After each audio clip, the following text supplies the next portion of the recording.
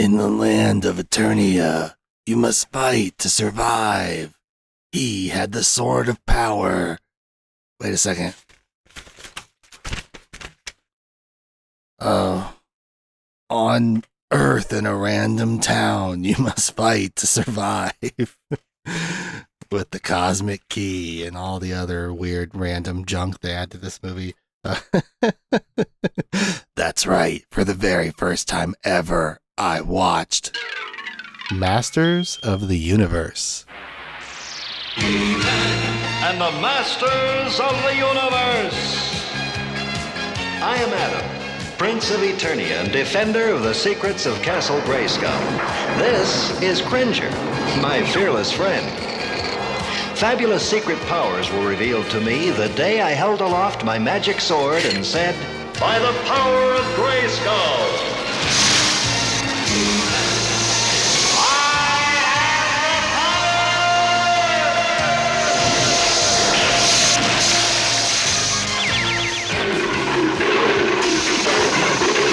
Cringer became the mighty Battle Cat, and I became He-Man, the most powerful man in the universe. Only 3 others share this secret. Our friends, the Sorceress, Man-at-Arms, and Orko. Together we defend Castle Grayskull from the evil forces of Skeletor.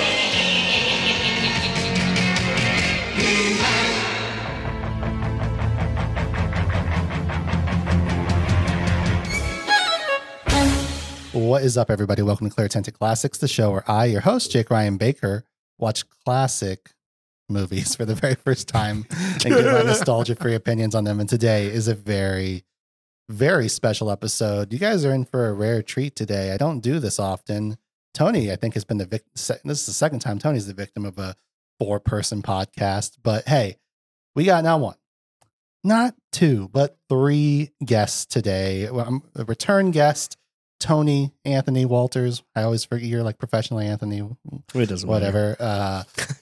Luke, we had a whole conversation about this. Luke McLaughlin. Yeah, that's pretty good. McLaughlin is back on the show. You guys remember him from the Cuckoo's Nest episode. But we also have first time guest Michael J. Taylor's on the show. Welcome, all of you. Thank you. It's an honor. Thank you. You guys will have a fun time. All of us are, I assume some of you tuning in are friends of Luke and Michael and Tony, so you'll probably recognize their voice. But yes, well, you are hearing 4 white men's voices that you probably don't know that well, so have a fun time parsing out who's who. Maybe we should be a little, I'll give you guys each an intro. Michael, you're first time guest, so I always try to dig into people's, like, you're into filmmaking, you love movies, like, talk to us a little bit about your filmmaking career and like what that journey's been like. It's been a long journey.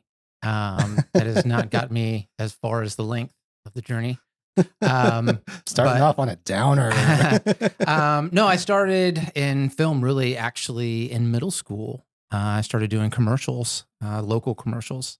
And we did a play in 7th grade, Tom Sawyer, and I played the annoying brother Sid, which my sister said I was typecast. And then the bug just hit me from there.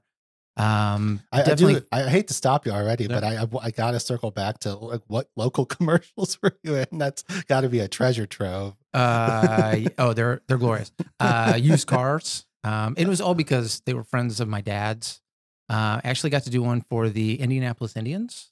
So Razor Shines, for any of you out there that know who Razor Shines is, he was a big Indians player, played for the Expos for like 2 seasons. I have his card, no big deal. But he worked for my dad. My dad was in fuel oil. And so Razor wanted something in the off season to keep his strength up without having to just go work out every day. So he worked for my dad's company and they became friends. And next thing you know, I'm having free batting lessons out on, it was at the time, it was Busch Stadium then, before they had the new field.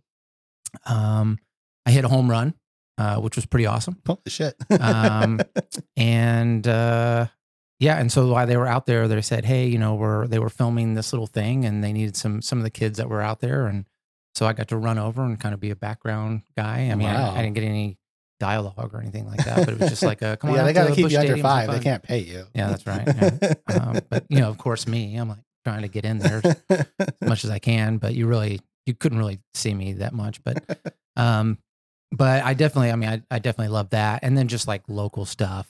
Like I said, like used cars and whatever. My brother was friends with a used car salesman, and he did local. The things that like the video where the commercial starts to play, but then it cuts off because they realize you're in the wrong area. I was in the ones that usually got cut off. Yeah, so those were my local ones. Right. And then like you said, you've got an extensive theater background as well. Yes, I'm currently the artistic director at the Red Barn Summer Theater. Luke over here is he's the associate director as well, which we only have titles because the board wants us to have titles, but we work together. Is that how you feel about it, Luke? Yeah, absolutely. You can tell us if he's oppressing. No, not at all. No, I mean, as the artistic director before Mike used to say, like the buck has to stop somewhere. I mean, it's nice to have somebody that like he is the final end all be all. But in terms of a working environment, yeah, I mean, it's us and several other people that I think work in conjunction. We're definitely a company of people, not just individuals. Yeah, it's super cool. Yeah, for sure. So that's a lot of fun. It takes up a ton of time. And then I'm also the theater director at Frankfurt High School. So that kind of takes up my winters a little bit. So it pulls away from my filmmaking. I wish I could do more. I wish I had more time for it. So Frankfurt's, they're still the wiener dogs, right? The hot dogs. Hot dogs? Yeah. That's the fighting wiener. A family friend of ours was their athletic director for a hot second. So we were always wearing like we're like with a little wiener dog on it, like merch. I don't know why. I think my whole family was just really into their mascot. I mean, the hot dogs, that's pretty sweet, actually. I went to Hamilton Southeastern, so I was a Royal. So we were one of the Lions, was our mascot. And then we come here, and now then I was, in Ohio, I was with the Cavaliers or the Indians. And then I come here, and now I'm a hot dog. So it took me a couple years to get into it, but now it's like you own it. Yeah, it's nice to have something unique. Like the high school I went to, we were just the Patriots, and our football helmets were just straight up the New England Patriots logo. That sucks for you. Yeah, that's terrible. But yeah, no, I mean, Tony said before, like you guys' summers are very intense with the theater. He's like, and I think anyone that's friends with you guys has experienced you guys kind of dropping off the face of the earth. It's like, oh, it's theater season. Like theater is such an intense thing in its own like special way with how much rehearsal and intense stuff you have to go through to like prep shows. And then I don't know, do you something I ask a lot. I think we talked about this a little bit, Luke, the differences between screen acting and theater acting a little bit, but please feel free to also chime in. But I always like asking actors, like, do you have a preference for one? I mean, I've learned over the years, like you get a certain buzz from live theater that you simply do not get from screen acting, but then screen acting has its own interesting nuances too. Like, do you have any like strong opinions as far as that goes? Oh, I love them both. I saw a panel one time where somebody totally bashed theatrical acting or stage acting. And I thought, you're only saying that because you've never done it. And then when I've seen some of their movies, I was like, you've really done other acting. So I, that kind of hit me in the heart a little bit. But I think the base of all acting started, it all started live, or we had, screen acting. True. Very true. So it all builds up from there, but there's definitely a difference. I teach it in my classes. I've been acting for the camera class currently, and explaining to them the difference. And most people say how acting on film is more real. It's easier or whatever. It's you can connect better, but you really can't. It's not more real. The camera manipulates everything. You can put two shots together that weren't even filmed on the same day. Yeah. You can be acting to a stand-in and getting nothing from them, and some stage managers reading the lines with no inflection whatsoever, and you just have to pretend that you hear it and play off of that. And that is hard. In theater, you always have to be on. So if you're on stage, somebody's watching you. Generally, it's your mom or your friends. But somebody's always watching you. So you can't just stand there and wait for your line. Right. It's, the audience decides where they look. When you're acting with somebody, like right now, I'm looking across the table at Tony and Luke, but this feels natural. But in film, if we have to be in the frame, if we're doing a close up, we've got it. There's no way we could be in this distance, and that close up still looks normal on the frame. But if you're seeing it outside of the frame or out, behind the camera, you're like, wow, they could be kissing right now, and it's not an intimate scene. It's just two guys talking. Yeah, So- the amount of times, both with photography and film, you have to give someone the direction of, I know it's going to feel weird, but trust me. Can you just get a little bit closer? It's like, Yeah. I know you guys like feel like your noses are touching, but it's just like, I need your shoulder in the frame, please. Like, just move forward. Like, My acting for the camera teacher in college, on the very first day, he gave everyone mints. And he's like, you'll understand why I gave this to you. And then he's like, now get closer. So you learn very quickly how awkward that is. But then also trying to make, if you're doing the same scene and you're doing a close up, and then they pull away and all of a sudden you're doing a long shot, it has to still look the same. If you have props in your hands, you have to adjust, lower them so it looks natural. A medium shot in film is like normal conversation. And that's, where, you take a wide where you get to see, you're not really focused on something, you're focused on the landscape and everything around. I'm sure there's lots of filmmakers out there and they're like, why is he telling us this? But, and they all know, but, for the, my two friends that you were talking about that might be listening, this is for them. I didn't specify a number. No, he is specifying a number. It could be lots. Yeah. No, that's great. I love both. I love theater. It's always so, I don't know if you guys get like this, but I sometimes get really lost in thought of like, obviously Shakespeare is like, I'm not that well versed in Shakespeare. So I was about to say hundreds of years ago and I'm like doubting myself, like, wait, when was Shakespeare? But it's interesting to think we like seeing a play back then, like without all the stimulation that we have today must have been insane. Like what an experience to like go see all these actors like performing. Well, and that's part of the reason why. I mean, you have shows that are 3.5, 4 hours long, and people are paying in that time good money to be in a theatrical space to either approve of it or disapprove of it and throw shit at you. But I mean, the expectation was you're supposed to entertain me for a full day. Whereas, as you're talking about simulation now, if we try to put on a 4-hour show, we would have people rioting by the 2-hour point. I mean, that is why I think people egg my house because this podcast is so long. They're like, make it shorter. No, I'm just kidding. Nobody knows. We where I talk live. about that in class about, in the old cartoons, especially like Looney Tunes and things, when they're doing a show in that cartoon and they start throwing lettuce or tomatoes. And it seems silly, like, why do they have that? But that stems back to that time because people brought their lunches because they were going to be there all day. So they actually had that food and they really did that shit. Like, they didn't like it. You're getting a tomato. Oh. Yeah, I need to bone up on my Shakespeare for sure. Like, all I know about Shakespeare is like from Shakespeare in Love or something. I love Shakespeare in Love, but I don't think Luke feels the same way I do. I do not. It's a very maligned movie, I think, because of the whole Oscar thing that happened where like it won like a lot of awards and people have like looked back on it as like a movie that shouldn't have been so critically lauded. But I like the movie. I don't know. What was it up against? Saving Private Ryan, which I think is a movie we were kind of discussing before this. Yeah, there's but, a couple movies of the same year that were just like, what the fuck? Like, how did Shakespeare in Love beat this? Which is like, I don't know. The Oscar noms just happened. I don't know when this episode will actually come out, but I'm someone who's fully given up on caring about the Oscars whatsoever. The only thing I like about it is just stuff like Zone of Interest and like Anatomy of a Fall gets a couple more eyeballs that they deserve because they're like good movies. And some people are just like, oh, that's nominated, I'll go see that or whatever. But I used to have like a couple friends that was like their dream to like win an Oscar. And I'm just like, I don't know. Personally, I just don't put that much stock in it, but it is fun to see what gets nominated. I don't know if you guys have. I follow it every year for some reason, and I don't know why. I haven't seen like any of it. I did just watch Barbie the other day, and I did think it was really funny that Margot Robbie didn't get nominated, but what's his name? Ryan Gosling. Ryan Gosling did. I thought that was hilarious only because it was like that's the point of the whole movie. You guys just instilled the whole message. Good job.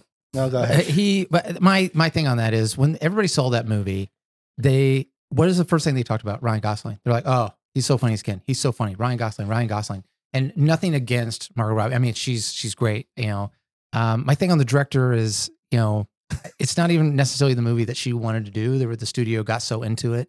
So in the end, she's not really said she's super proud of it necessarily. She's proud of what's happened with it, but I don't feel like it's necessarily her movie. So for her to be nominated, should she? I think, I think the does- director's chair is pretty crowded this year. I don't really believe in the idea of a snub. That being said, it does seem a shame to. This is my big takeaway from that movie was Margot Robbie's performance in the sense that it's like, and I liked watching interviews with her because it's like, how do you approach a character who, at their starting point, their head is basically empty and they're living in bliss and they've achieved everything they want to achieve, and that's where you have to start off with this character. It's like, how do you play that? She, Greta Gerwig, I guess, she sent like Margot Robbie an interview of this woman who doesn't have an inner voice. Like there's people in the world who just don't have voices in their head. Like they don't talk to themselves and they just don't have those kinds of thoughts.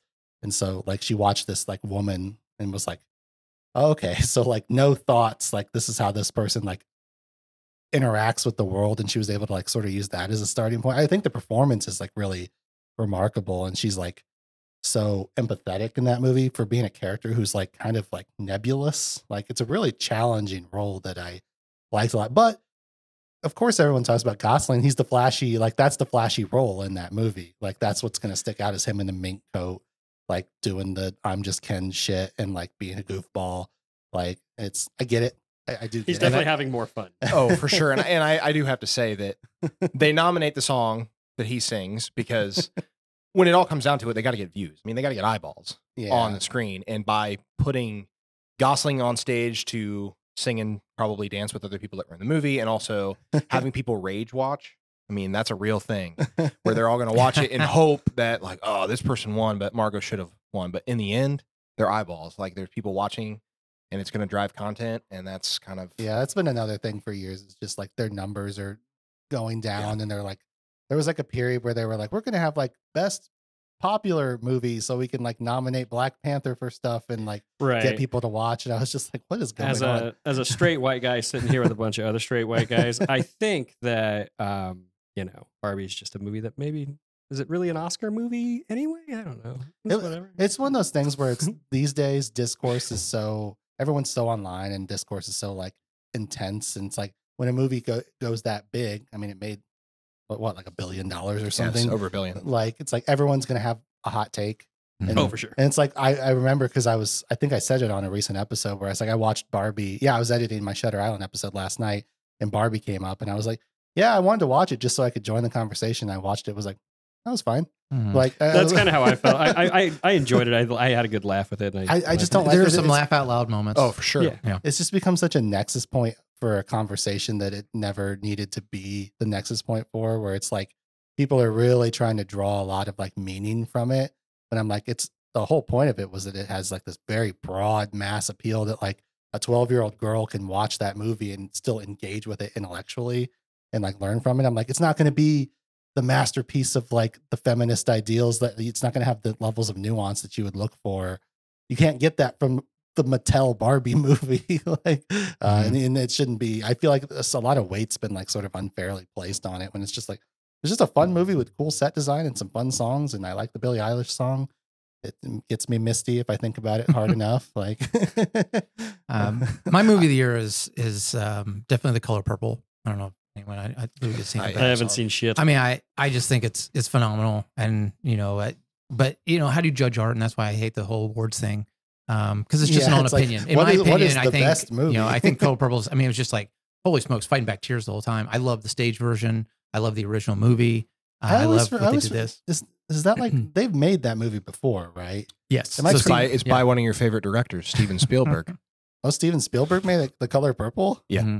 Oh, the original. The original, yes. Then that's like Oprah, right? And Oprah and Whoopi. yeah, okay, Yeah, she produced this new movie and then the musical as well. cool. But there's one I song. think that's why I was confused because I was like, didn't they? Thought this was a movie already. Yeah.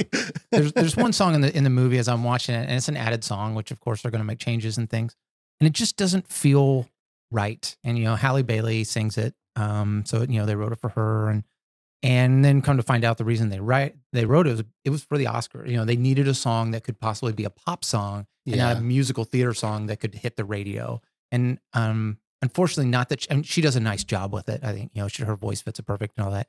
it just doesn't feel right in the movie to me. I know not everyone feels the same way, but there was another song that was added that the lead character, she sings when she's younger, and it's a great song. The way it's all labeled out, laid out, and everything is amazing. And I thought, well, how did they do so well with that song, but then really fell short with Haley's song? And well, it sounds like it's like that's what happens when you don't approach something earnestly and you're doing it for like cynical market reasons and not just like, right. how could this be born from the character and like what can we add to the thing? It's like I never saw the Aladdin remake, but I know I watched it.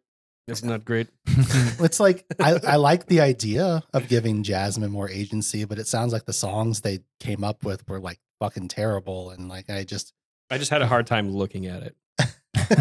It's not a very was that Guy Ritchie that made that? Yeah, fucking A. Yeah. He's on a trailer for his new thing just like dropped like today. It's like Henry Cavill with his tongue out shooting Nazis, and I was just like, all right, Argyle? No, Argyle's Matthew Vaughn. Oh, okay. That's why I got confused. It's because I was like, Henry Cavill's like a secret agent, and I was like, no, that's Argyle. But this new movie is coming out where Henry Cavill's like a psychopath in it, and he's just killing Nazis, like legions of Nazis. Okay. And I was like, get it, Henry Cavill. I'm someone who's like a big like Man from U.N.C.L.E., the Guy Ritchie movie. I thought that movie got super slept on, and I recommend it to people all the time, and the people will like months later be like, I finally saw that movie. It was actually pretty good. I'm like, told you, it's actually pretty good. Like, although everyone's favorite cannibal is in that movie now. It's hard to watch stuff with him now. What's his face? Armie Hammer. Yeah.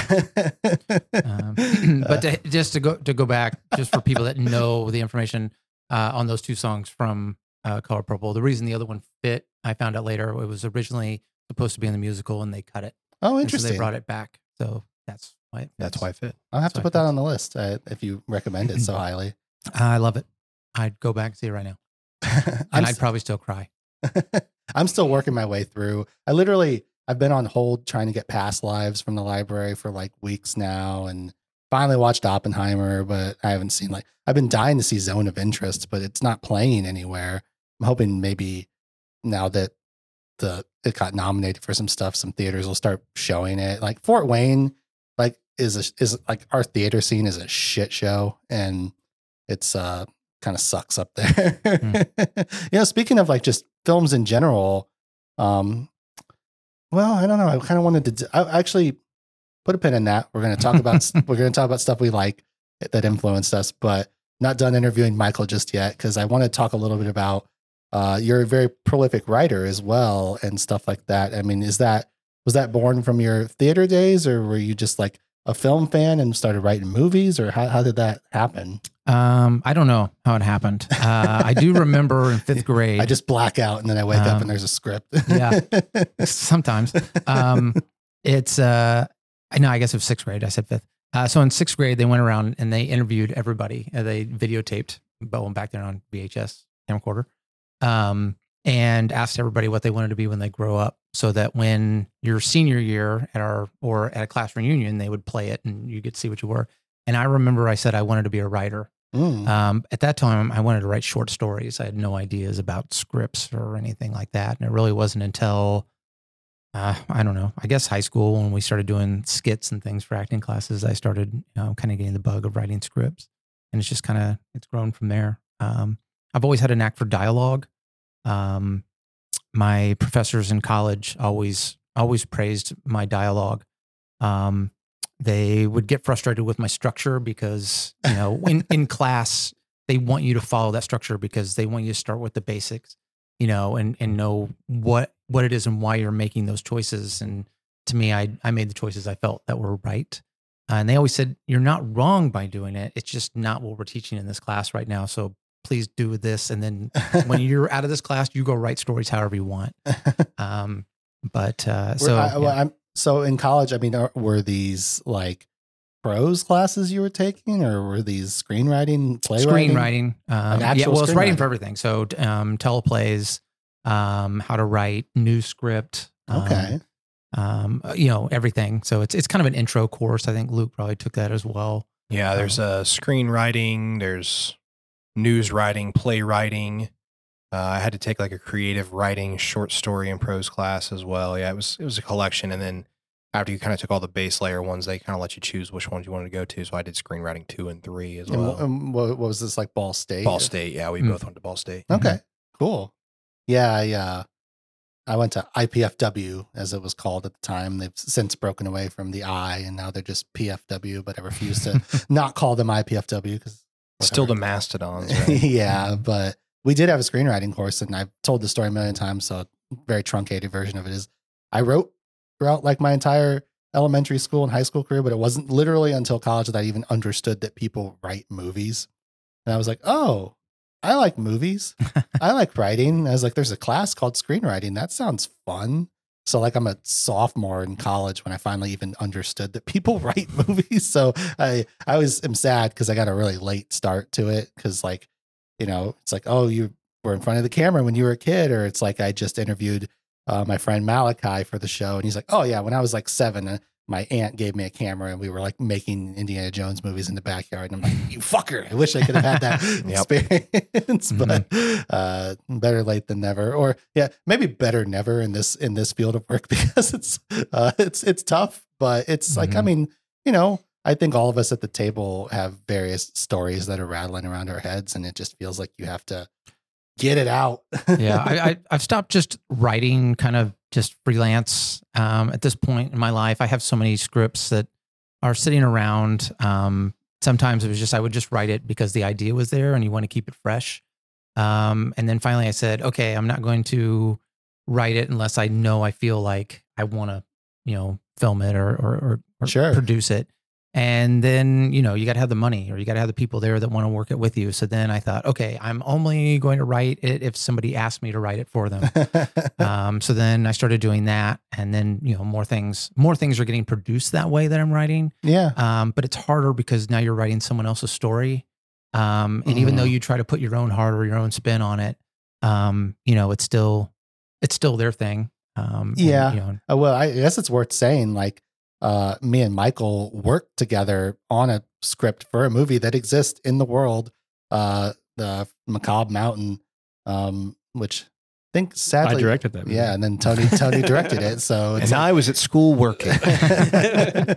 but all of us got to work on Tony's movie Undesirables as well, which is, I believe, you and Tony worked on the script for that together, and then you star in it. So I'm sure that idea came from a dream. I don't know, they usually do from you, but yeah. But that one, I mean, I think I've told this a few times. That one came from like a Alfred Hitchcock lesson on how to create suspense with like a bomb strapped underneath a table. And the whole thing originally was just like a short film with like people sitting in a diner.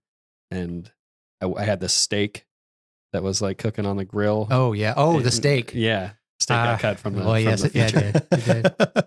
There were supposed to be a bunch of cutbacks to that steak too, and it's not anywhere. Nope, not in it at all. We tried. It just you can always get some steak action. I forgot back. about the steak. Yeah, that was a big ordeal in the beginning.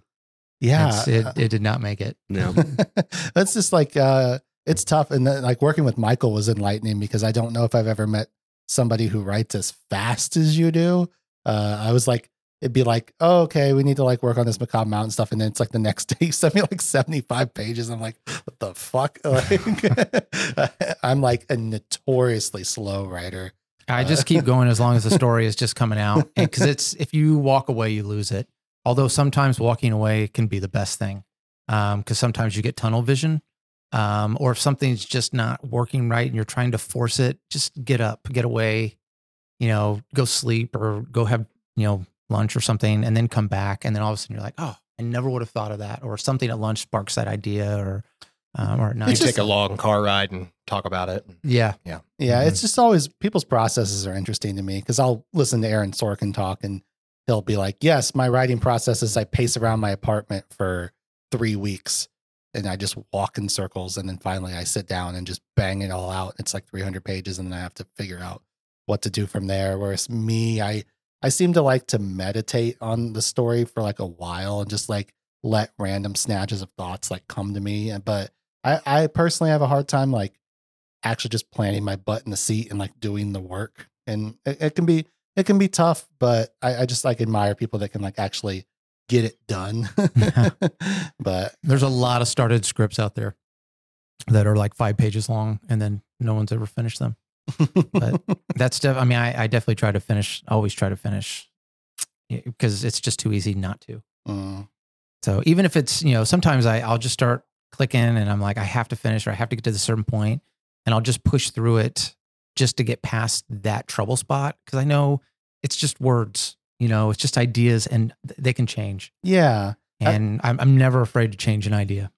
I've like given people advice that I can't follow, where it's like, you don't have to be a perfectionist. Like, you just get the first draft down, and anything you can change and be better and all these things. And then I'll just like be like, I can't write it unless it's perfect on the first draft. And it's like a real hurdle that I battle a lot. I don't know. I wish I could be more of like a just vomit it out. And like, one of my only workarounds has been to like handwrite some of it. And then like somehow that takes away the pressure of it being like permanent. It's not in the computer yet, so it like doesn't count. And like sometimes I can kind of work around that way, but I don't know. It's like it's a tough thing. Yeah. Now the one that's kind of getting some steam right now, Emerald Forest, which is Darren Lee Cupp's.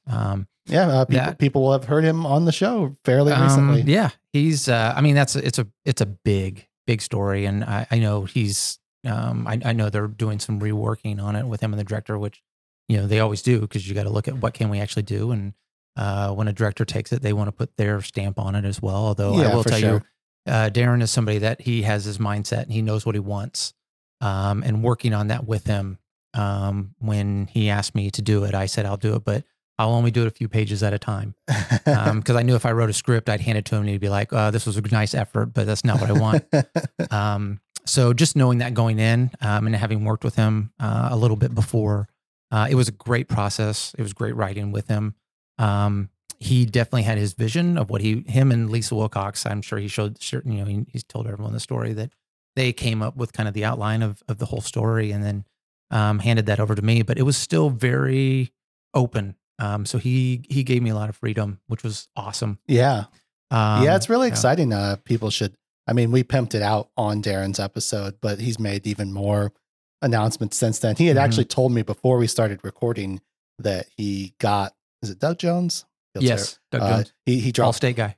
Yep. Yeah, he dropped the Doug Jones thing on me, but I was sworn to secrecy. And so I was like, I guess I can't tell anybody about this, but that's officially out in the open now. So that's pretty cool. Doug Jones is such a nice guy. He's one of the nicest guys. He's so tremendously talented too, where it's just like, he's one of those like almost unsung heroes of like cinema, because he makes his bread and butter with all his like makeup effects work. So you don't see his face as much as a lot of other actors, but he's been in like some of the biggest fucking movies, Yeah. I was laughing because a lot of the comments on Darren's post were like, I really loved him in Hocus Pocus. I love Billy. I was like, that's such a funny poll for him. I know. He's done so many great things.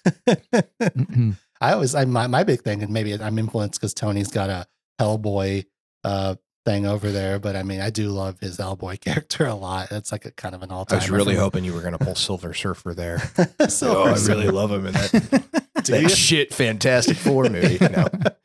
I was going to say, hey, they've made worse Fantastic Four. That is a fair statement. What are the Fantastic Four hot takes?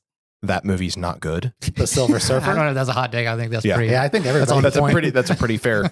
it's a pretty universally reviled movie. I feel like I remember liking the first one, but I was like pretty young when it came out, so maybe I didn't know any better. Or I was just like, yeah, because I actually used to watch the like OG cartoon when I was a kid. I guess a hot take is I'm not a big Fantastic Four, even in the comics. They can't seem to crack them, which is really weird because like you have this inherently interesting dynamic of the four of them. They have such interesting relationships with each other, and yet they can't seem to crack it in the movies. I don't know why that particular story is so fucking hard to adapt. I don't really know. I feel like if you threw the Fantastic Four at me, surely could find a way in to make that work. I don't know. Like they tried that body horror one, but there was so much behind the scenes drama with that like I don't know whether that could have been a good movie, or because that director kind of sounds like a nightmare to work with, but it also is like apparently the good parts of that movie are his vision. So it's like I think they need to work on them as the individuals. I feel like the last movies they focused so much on their powers, and not. I don't know. I think every superhero is only as good as the villain, which we'll get into that in this when we get into today's, yeah, that was why I was topic. we can spin off on a Fantastic Four tangent because it feels adjacent to Masters of the Universe, where it's but I just don't think they've mastered the universe, the antagonist. Yeah, they have mastered the universe of that, and they haven't quite figured out the antagonist yet for that in the movies, which is weird because they do have Doctor Doom, who is a great antagonist. Awesome. And then, I mean, that's about it, though. And Doctor Doom still shows up in other Marvel stuff, so they'll just be like, yeah, he's like Lightning Spider-Man in this one. Don't worry about it. Are you guys big superhero people? I am. I read comics, and I've kind of pulled away from them a little bit, but because I like the movies. So the movies don't make you as frustrated if you're not reading the comics. Well, like what do you mean though? Like, are you into DC and Marvel, or like what's the deal? I was an Image guy. So like Spawn was one of my favorites. Actually, it still is. I still do every now and then. I've never seen the movie. The movie, it's okay. He got really high pitched there. It's fine. With the money that they had, I'm glad that they made it, that they made an attempt. They keep saying they're making another one and they're going to go all in, which I hope they do. Yeah. Yeah, they've been threatening that for years. I don't know what's going on. He's such a cool character. And the problem is the first one, they tried to make it, they wanted kids to be able to see it, but it's just not, it's not a PG comic. No. I mean, in the early, issues, it's a child molester who he's chasing down, which they totally ignored and, stayed away from that topic in the movie. But it really sets a tone for what's happening in that story and who Spawn is as a character. And sure. I mean, he's a hell spawn and, he's the good guy. So is that Michael J. White that is Spawn in the first one? Mm-hmm. I love him so much. He's underrated. I I'm sad because I think his Outlaw Johnny Black movie finally came out, and I've been hearing very mixed reviews of it in the sense that apparently it's just okay. That's what I have not seen it, but I've heard the same thing. Which sucks because Black Dynamite's just like an all-timer. And I think everyone was like waiting for Johnny Black to be like the return of like the Black Dynamite fun that we had back in the day, and it sounds like they just didn't quite get there. But I haven't seen it, so judgment withheld. I don't know for sure. Yeah, chocolate giddy up. Sarcastically, I'm in charge. But Black Dynamite, I sell drugs to the community. I love that movie. But have you watched the animated series? A little bit, yeah. That's pretty good too. I do that shit when I was on the moon. I also love Michael J. White because Spawn. It came up somewhere. Sorry, I'm just missed out on all the stuff. Yeah, Spawn. This is a conversation. But yeah, that was where that's how we got there. Yeah, we were talking about somehow Fantastic Four came up, and then we started talking about comic book movies. Have we started talking about Master of the Universe yet? No, we have not. We started to veer there through Fantastic Four. We had a very nice universe. Oh, I know how we got there because we were talking about Duck Jones, and someone brought up Silver Surfer. There we go. I backtracked. There it is. I remember what I was trying to say. It's because I did 48 hours for the show recently. I was looking at Walter Hill movies. I forgot that he directed the first Undisputed movie, which is just a movie series that I kind of love because it's so bonkers insane. It's like Undisputed is like slightly adjacent to the Fast and Furious franchise in the sense that the first movie is like kind of grounded. Like the first Undisputed movie is like Wesley Snipes and Ving Rhames in a prison boxing movie.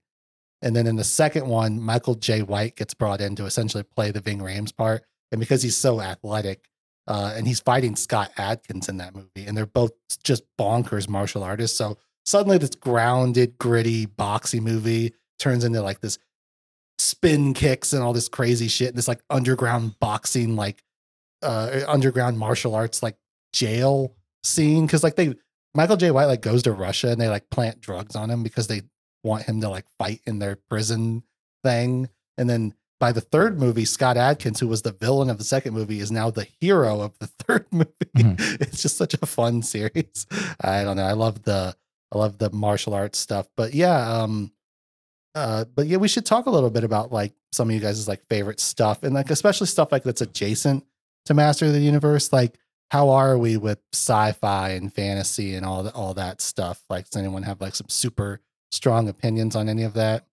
I'm not the biggest fantasy guy, but I am a pretty big sci-fi guy. Okay. Like I don't really like Lord of the Rings, but I do love me some like Star Trek. I don't know. Star Trek. So, I mean, are you, feels like we've kind of stopped being like you're either a Star Wars guy or a Star Trek guy, but also it's kind of funny because Star Wars really is more it's more fantasy. But I am am more of a Star Wars person than I am a Star Trek person. But I've interesting. in recent years gotten really into sci-fi stuff. So I've been reading a lot of sci-fi books. Like I just read Contact not too long ago. Okay. I've been wanting to do The Abyss for the show for a while. I've never seen that. But I used to say I wasn't a big sci-fi guy, but I like sci-fi in the sense that when they are able to take a concept and really like use it to show like an aspect of society and really blow that out. You know, it's like what's the one where it's like Soylent Green is people. It's Soylent Green.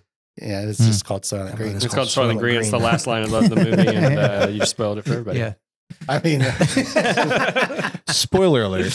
I watched that movie and I got into like Charlton Heston for like a minute and was just like watching a bunch of movies. But I watched that movie. did you watch Omega Man? I did, and that's like my favorite of the movies that he's made. Probably, I love that movie.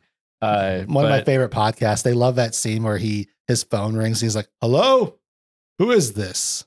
Who are you? Who's calling?" Like, because he's like one of the only people in the world. Right. They do a great Heston impression. They do. That same show has covered Masters of the Universe, and so every time Dolph Lundgren in this movie says Gwildor, like I like was laughing because they've said that so many times. They're like, Gwildor, what are you doing? Like, Gwildor.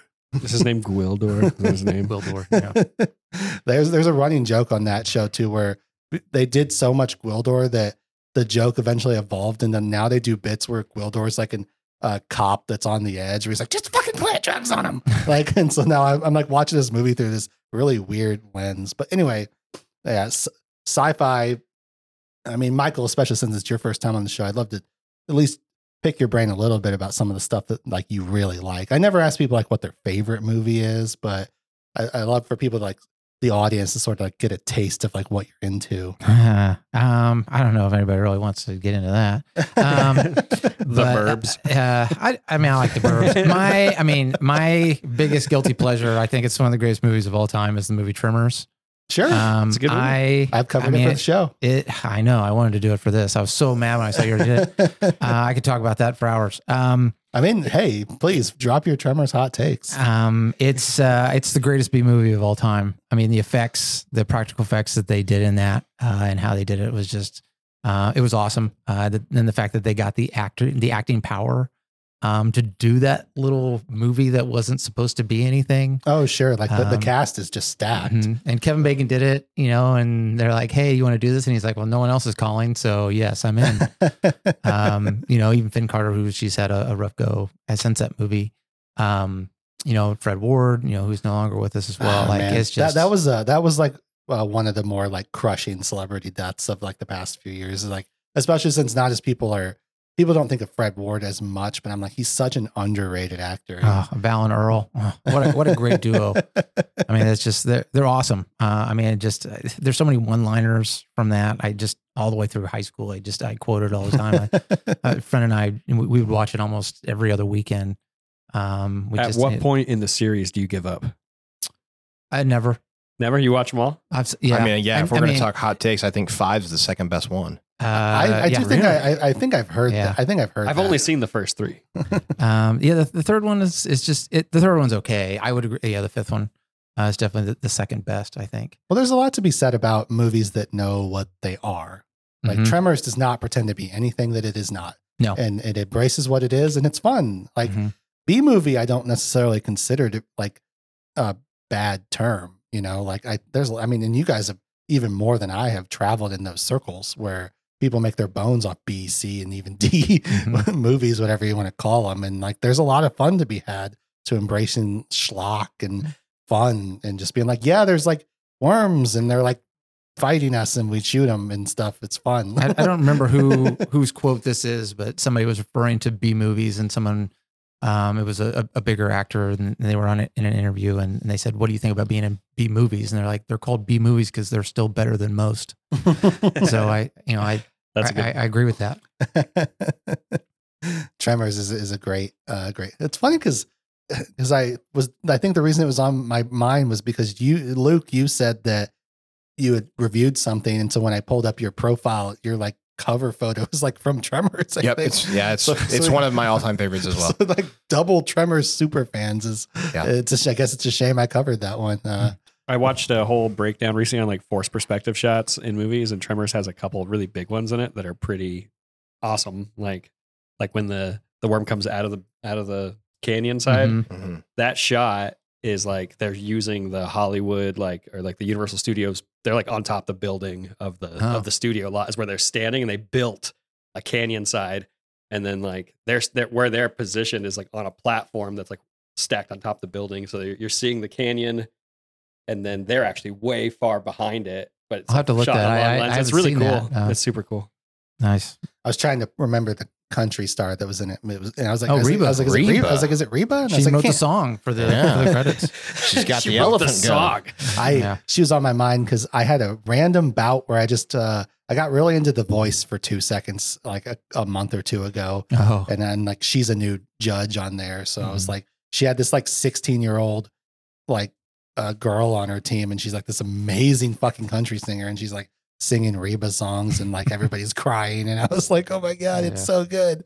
To take it from another side, I mean, I do love Tremors, but not to start a whole new conversation, but probably my favorite of all time is Shawshank Redemption. Really? And a lot of people, kind of trash that movie a little bit, and I think it's only because it's popular. Just like nobody likes the Chiefs right now because they're popular, but they're winners. But it's I think Shawshank's amazing, and if you don't like it, well, eat a dick, because I think it's awesome.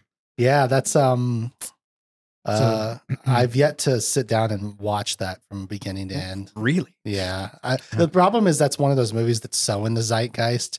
It's hard to parse through. Like, it's one of those movies that's like I've seen like every other scene from it already. It's like, yeah, the old man who can't live in society anymore, and then he like, spoilers for Shawshank, I guess. It's an incredibly popular movie, but it's like, and then he hangs himself, or he's like, he came out clean. Andy Dufresne and all that stuff.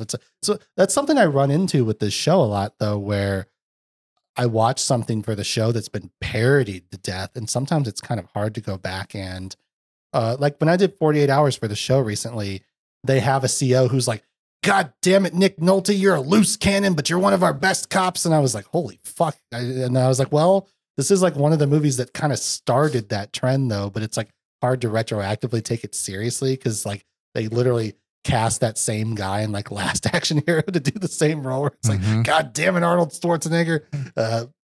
It just happens a lot where things have been iterated on and parodied to death, where it's like, if I think of Shawshank, it doesn't take long for me to start thinking of like Family Guy jokes and stuff. For sure. It is parodied a lot, but parody is the ultimate. I was just watching it the other day, and my wife came into the room. She's like, "Are you watching Shawshank Redemption?" I'm like, "Yeah." And she sat down and watched it with us. She was just like, "Oh, I haven't seen this forever." Well, it's like I remember one of my most confusing moments was when I did Raising Arizona for the show, and they like came out of the mud, and I was like, I thought this was from Shaw. I'm like, does he not come out of the mud in Shawshank, or is that like, is this a parody of that, or is like, or am I thinking this is the movie that this is from? I was like so confused when that happened, because I always thought like when Family Guy did it, that it was a Shawshank reference and not a Raising Arizona reference. Yeah, I don't know. Family Guy hits everything, so it's like that's one of the. I love Stephen King, but it's like a lot of his best adaptations have almost fuck all to do with him. It's like there's like a Venn diagram where it's like, how far away is Stephen King from this movie is like adjacent to like how good the movie probably is. Am I crazy? That's a Stephen King short that they Shawshank. Yeah, Yeah, that's right. Because I always I'm like Shawshank, Green Mile, and obviously The Shining. It's like any movie that he's kind of bashed is like probably a good movie. And then you get stuff like Maximum Overdrive, where he's like coked out of his fucking mind the whole time, and he's just like, AC/DC is going to be the whole soundtrack. Nothing wrong with that. Huh? The truck's going to have a goblin face. He's got like an interestingly high pitched voice. I love Stephen King. I used to love that movie as a kid because it was the Green Goblin on the front of that truck. I like that movie a lot too. Emilio and just like Emilio. But yeah, I guess I don't know. I could probably talk to you guys about movies for forever, but we should probably just get into Masters of the Universe. I think there's been some accusations bandied about as to who's responsible for this episode in the first place. And I would like to go on the defense and say Michael presented me with like 4 movies, 3 of which I'd seen. So I was like, well, let's do the one we haven't seen. But I mean, I think this movie very much qualifies in terms of like criteria for the show because it's like a pretty infamous movie. It's like, I mean, I don't know. I guess I don't know how popular or how many people have actually seen it. It's like, I've always known of its existence. I've just never sat down and watched it, but I'd love to talk to you guys about like both your histories with the movie. As far as I understand, Michael maybe is the only person that's seen it before today. But also like if you guys have any strong feelings about like the cartoon and all that stuff. Like I have one extreme, it's not even a hot take, but I have like one hot take as far as that whole universe is concerned. But I'd love to talk to you guys about just your Masters of the Universe like history. Well, I grew up with it. I mean, I have the figures. I still have all those original figures to this day. Wow. Actually, when the movie came out, I mean, of course I was pumped because it was He-Man, but they definitely took a lot of liberties with it. So in that sense, even as a child, when I saw it, I was kind of slightly disappointed because I'm like, this isn't the He-Man that I know. I mean, he looks awesome. He looks like He-Man. He doesn't exactly sound like He-Man. What? I sound just like He-Man. But and I hated that they brought it to Earth. I wanted it all to take place in Eternia, but those you don't know all the inside of what's happening with that movie or what it took to make that movie. As a child, you just want it to look the way you want it to look. It was a real thing, and like I was funny watching this movie because I do feel like for a while when we would like adapt properties, the first move would be like, how do we get some kids in this? And how do we make it take place on Earth, even if it takes place in like a fantasy land? And I get that for this movie in particular, it was probably the majority for budget reasons, I would assume. But it is a little exhausting sometimes to be like, here's this world where it's Grayskull and this whole fantasy land. And they were like, yeah, you'll get like 25 minutes of that. And then the other like hour is going to be them in like a music shop. In New Jersey. Which is like, this is where they came up with the idea for Barbie. It's going to the real world. Yeah. Shit costs money. But both Mattel, right? Yeah. Both Mattel. Yes. Well, it's hard to be precious about the cartoon because this is very much an era where this and G.I. Joe and all that stuff were those cartoons were originally conceived to sell toys. Like they didn't give a shit.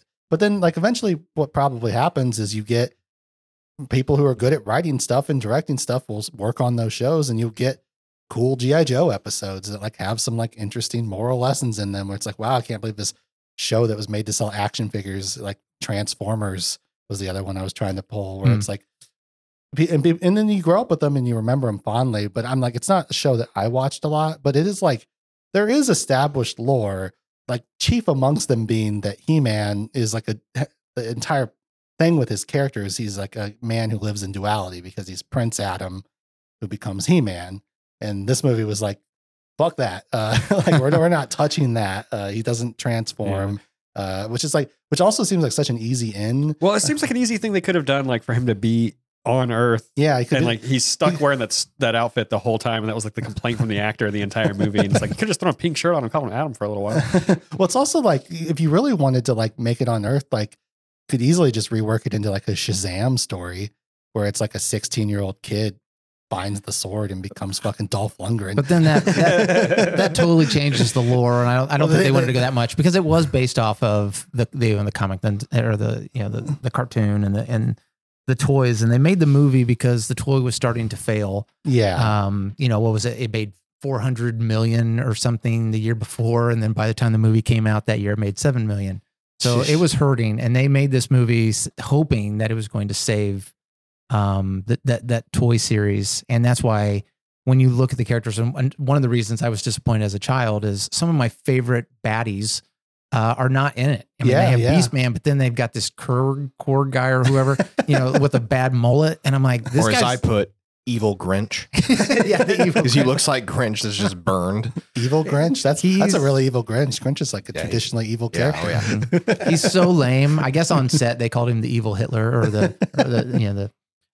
but he I couldn't he believe was so the lame. reptile guy gets fucking smoked. Oh, like he's the halfway best. through. He was Coolest the guy. coolest one. Coolest They one. screwed up. That could have sold. I would have bought that figure. I was looking at the wiki article and it did say like, these are like the other main bad guys that you always saw on the show, and then they just didn't use them. I don't remember them offhand, and then also like Merman, Trapjaw, Trapjaw, yes, but They did have every, intention to make a sequel though. Yes. So they were probably saving some of those characters. Well, for that. they also I saw an interview with Gary Goddard, and he was talking about the choices to do that, to use those characters, or not to use them. And they just said these characters that they chose, one, they chose new characters because they wanted to make new toys.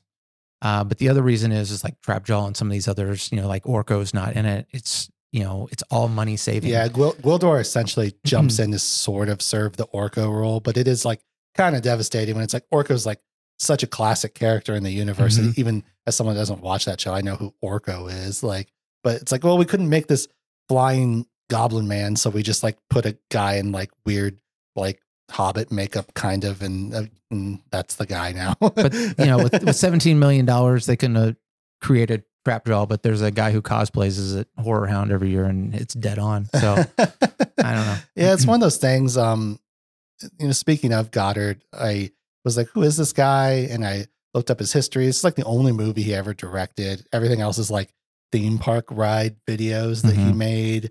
I was pretty lukewarm on this movie in general, and I did feel like I get let off the hook a little bit because Goddard got in some real hot water later in his career. He's been accused of a lot of misconduct and other things. He was running around in the same circles as Bryan Singer and all that stuff. So I feel okay when I say that one of the major flaws of this movie is it's directed like shit. I do think that in the hands of a more capable director with this cast and with these sets, you probably could have squeezed more out of it. Whereas it's like some of the shot choices were like baffling at times. It's like, we know Dolph Lundgren can move, and yet almost every time he's like swinging his sword, it's cut together in this bizarre way. There's all these close-ups of his chest in the midst of all the fighting. It's like, why are you shooting it like I this? love it. I mean, I will say, that he was early 30s, 33 or something like that when he directed this. I mean, crazy young to be thrown into this, Well, yeah, movie. I heard that like Mattel was supposed to fund half the movie and they just didn't even give them money. The Canon didn't give them the money. Mattel actually had to, because Mattel was like, if it's still going to happen and they've already put all this money in, Goddard actually helped pay for the end of it as well. So it was 17 million, but if you look, it says it's 22 million. Yeah. But that last 5 million was more from Mattel and Goddard throwing in. What's kind of funny is like, if people have seen the movie, by the way, big spoilers for Masters of the Universe, but the final fight was like they hadn't shot it yet and they'd like kind of run out of money. But then the final fight was kind of one of my more favorite parts. It's cool. Because they were forced to get creative with it. It actually added some they made it interesting by like darkening the set and having it be so dreamy and stuff. I was like, well, this is kind of fun. That was him thinking ahead. He knew. So they told him he had 1 day left to film, and they had not filmed the big fight scene. And if you look at the set, it's all these different levels because they wanted to have this Earl Flynn, fight sequence. And so they, created all these levels and all these things to do that. And then when they're like, okay, you have today to film, and then tomorrow we're tearing the set down. So he was like, well, what can we do that we could go back and do something later? So they're like, let's shut all the lights off and we'll put a color wheel in the back and have this effect. And he's like, and if we can't be on this set, we could go to a sound studio and make the same look. That's cool. That is a good idea. So he was just thinking ahead of what he could do, and they actually pulled the money together. So the scene at the movie actually stops when he breaks the staff, and then you see Skeletor. That's all they filmed on that day. And then they had to come back with them later, and you can kind of tell the film is slightly different. It's when Skeletor is kind of beaten, and then he pulls the sword out from under his cloak. That whole sequence up until he falls was what they added. They didn't have an ending. And the producers from Canon, when they saw the original, what they had, they're like, "It's great. It's the end. I totally buy it." They beat Skeletor, and he's like, "That's not an end. That's not a conclusion." So he really fought and put his own money into it to make that happen. And actually, the end where Skeletor, I can't remember. Oh, he was supposed to go off into space, and so they did film that. And so him falling into the pit was actually supposed to be him going off into space. But they used that. They already had that. What do they call it? The matte painting or the matte of that hole where somebody else was supposed to fall into it. So they used that matte at the end, since they didn't have the space one, to use and to throw Skeletor off. So it was really a matter of him just, what do I have left to make this work? So as a beginning director and some of the choices that he made, I actually think he did the best he possibly could. Is it the greatest movie? No. Could somebody else done better? Yeah. But listening to him talk and other, interviews with other people and the things that he did try to pull off. I mean, just thinking ahead of the game, knowing that he wasn't gonna have enough time to film that end. Sure. What can we do? That's some quick thinking. Cause we've all been on sets where we've run out of money or time. Yeah. And it's like, what can you do? Well, and I will also say, just from a directing standpoint, we were kind of talking about this on the way up today, but I think he's also given a lead actor that looks the part, but can't really act the part, and doesn't have probably the emotional range that he needs. I mean, he looks hella good. I mean, you put him in that costume and you have an upshot of his muscular, sweaty body, and he looks like an 80s action hero. He looks exactly like you want him to look to be He-Man. But, I kind of said it was akin to how I feel about the John Wick movies right now, where you're there to see John Wick beat the shit out of a whole bunch of guys. And, you give Keanu Reeves not much dialogue, but you don't need that dialogue. So I think he was put in a position where he has Dolph Lundgren, who dialogue wise, you probably don't really want to hold on to a lot of what's going on there. So instead he figures a way to cut around it and find ways to make it look cool and not have the awkward emotional beats that Dolph just couldn't really hit. It's tough. I read that, I watched a very short video that apparently the plan was like almost always to like just dub him in post. And then they just like kind of decided like, we don't really have the money and like, fuck it. He's got something. I guess we'll just like stick with his reads or whatever. But it's tough because this is very early in Dolph's career. This is very like, I think he's still not quite learned English yet. Right. He's a very tough figure because like people love, I mean, everyone's that knows anything about Dolph Lundgren knows this, but he's like genius level intellect. Like he's like a fucking chemist or whatever. He's got like degrees. He's a doctor. So, but the problem is you see him in these American movies where he doesn't know English that well. So people like kind of think of him as like a dumb action guy, but it's just because like he just doesn't know the language that well. He's like a very intelligent person. I wouldn't have guessed that Rocky IV was before this, but I guess it was. That's what they saw him in that, and that's what. Yeah, but Rocky IV obviously utilizes him perfectly because he talks like twice, and then he says one word, "I must break him," and you're just like, okay, cool, yeah. Whereas in this movie, it's funny that you mentioned John Wick because there was moments in this movie where I was getting real Point Break Keanu vibes from the way Dolph was talking, which is like, I am an FBI agent. And Dolph's just like, Wildor, we have to get out of here. And it's it's brutal because like they have him do the I have the power line in this movie, and it's so bad. And it's like such an iconic line. And I was waiting for it the whole time. Yeah. I definitely wrote it down on my notes both times he said it. I was like, oh, there it is. they wait. So it actually fits when he finally said it because he gets the sword. But the thing is, like, because they did away with all the Prince Adam shit, it doesn't like, really make sense. Yeah, that was always that was his Shazam. Like he says, like, by the power of Grayskull, like I have the power. Like you're supposed to like hit the power like long, and he hits it so short in this movie. He's just like, I have the power. And you're like, what the fuck? they put some reverb on that. But you just have to stretch it out, like the power. But I mean, he's stunning looking in this movie. Obviously, they clearly tried to truncate the amount of times he needed to emote or speak, which is it's fine. You know, we have the thing is like our 80s movies are rife with these kinds of figures. Like never really had an issue with like, you just kind of buy in. It's like, yes, Arnold Schwarzenegger is not the widest ranged actor of all time. He was a bodybuilder that we started putting in movies. But, you know, I talk all the time on the show where it's like, you just find people that are compelling on camera. I think Dolph's got it to a certain extent.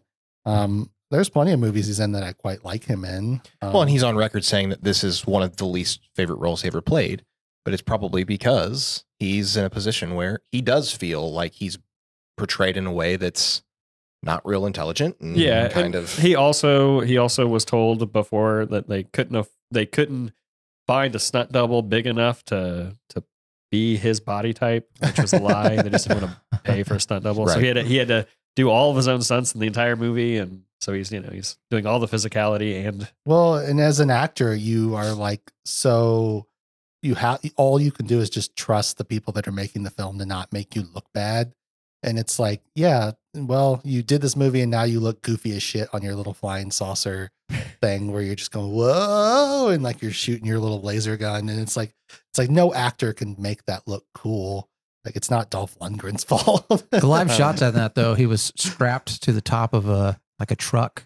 I from, loved like, how a much knee-high. they weren't showing like the actual disc and like the close-ups where they're just kind of like They said they're traveling like 60 to 80 miles an hour down the road just to try and get the air to blow on him, right? And I'm like, well, you got to have some strength to stay on that. Yeah.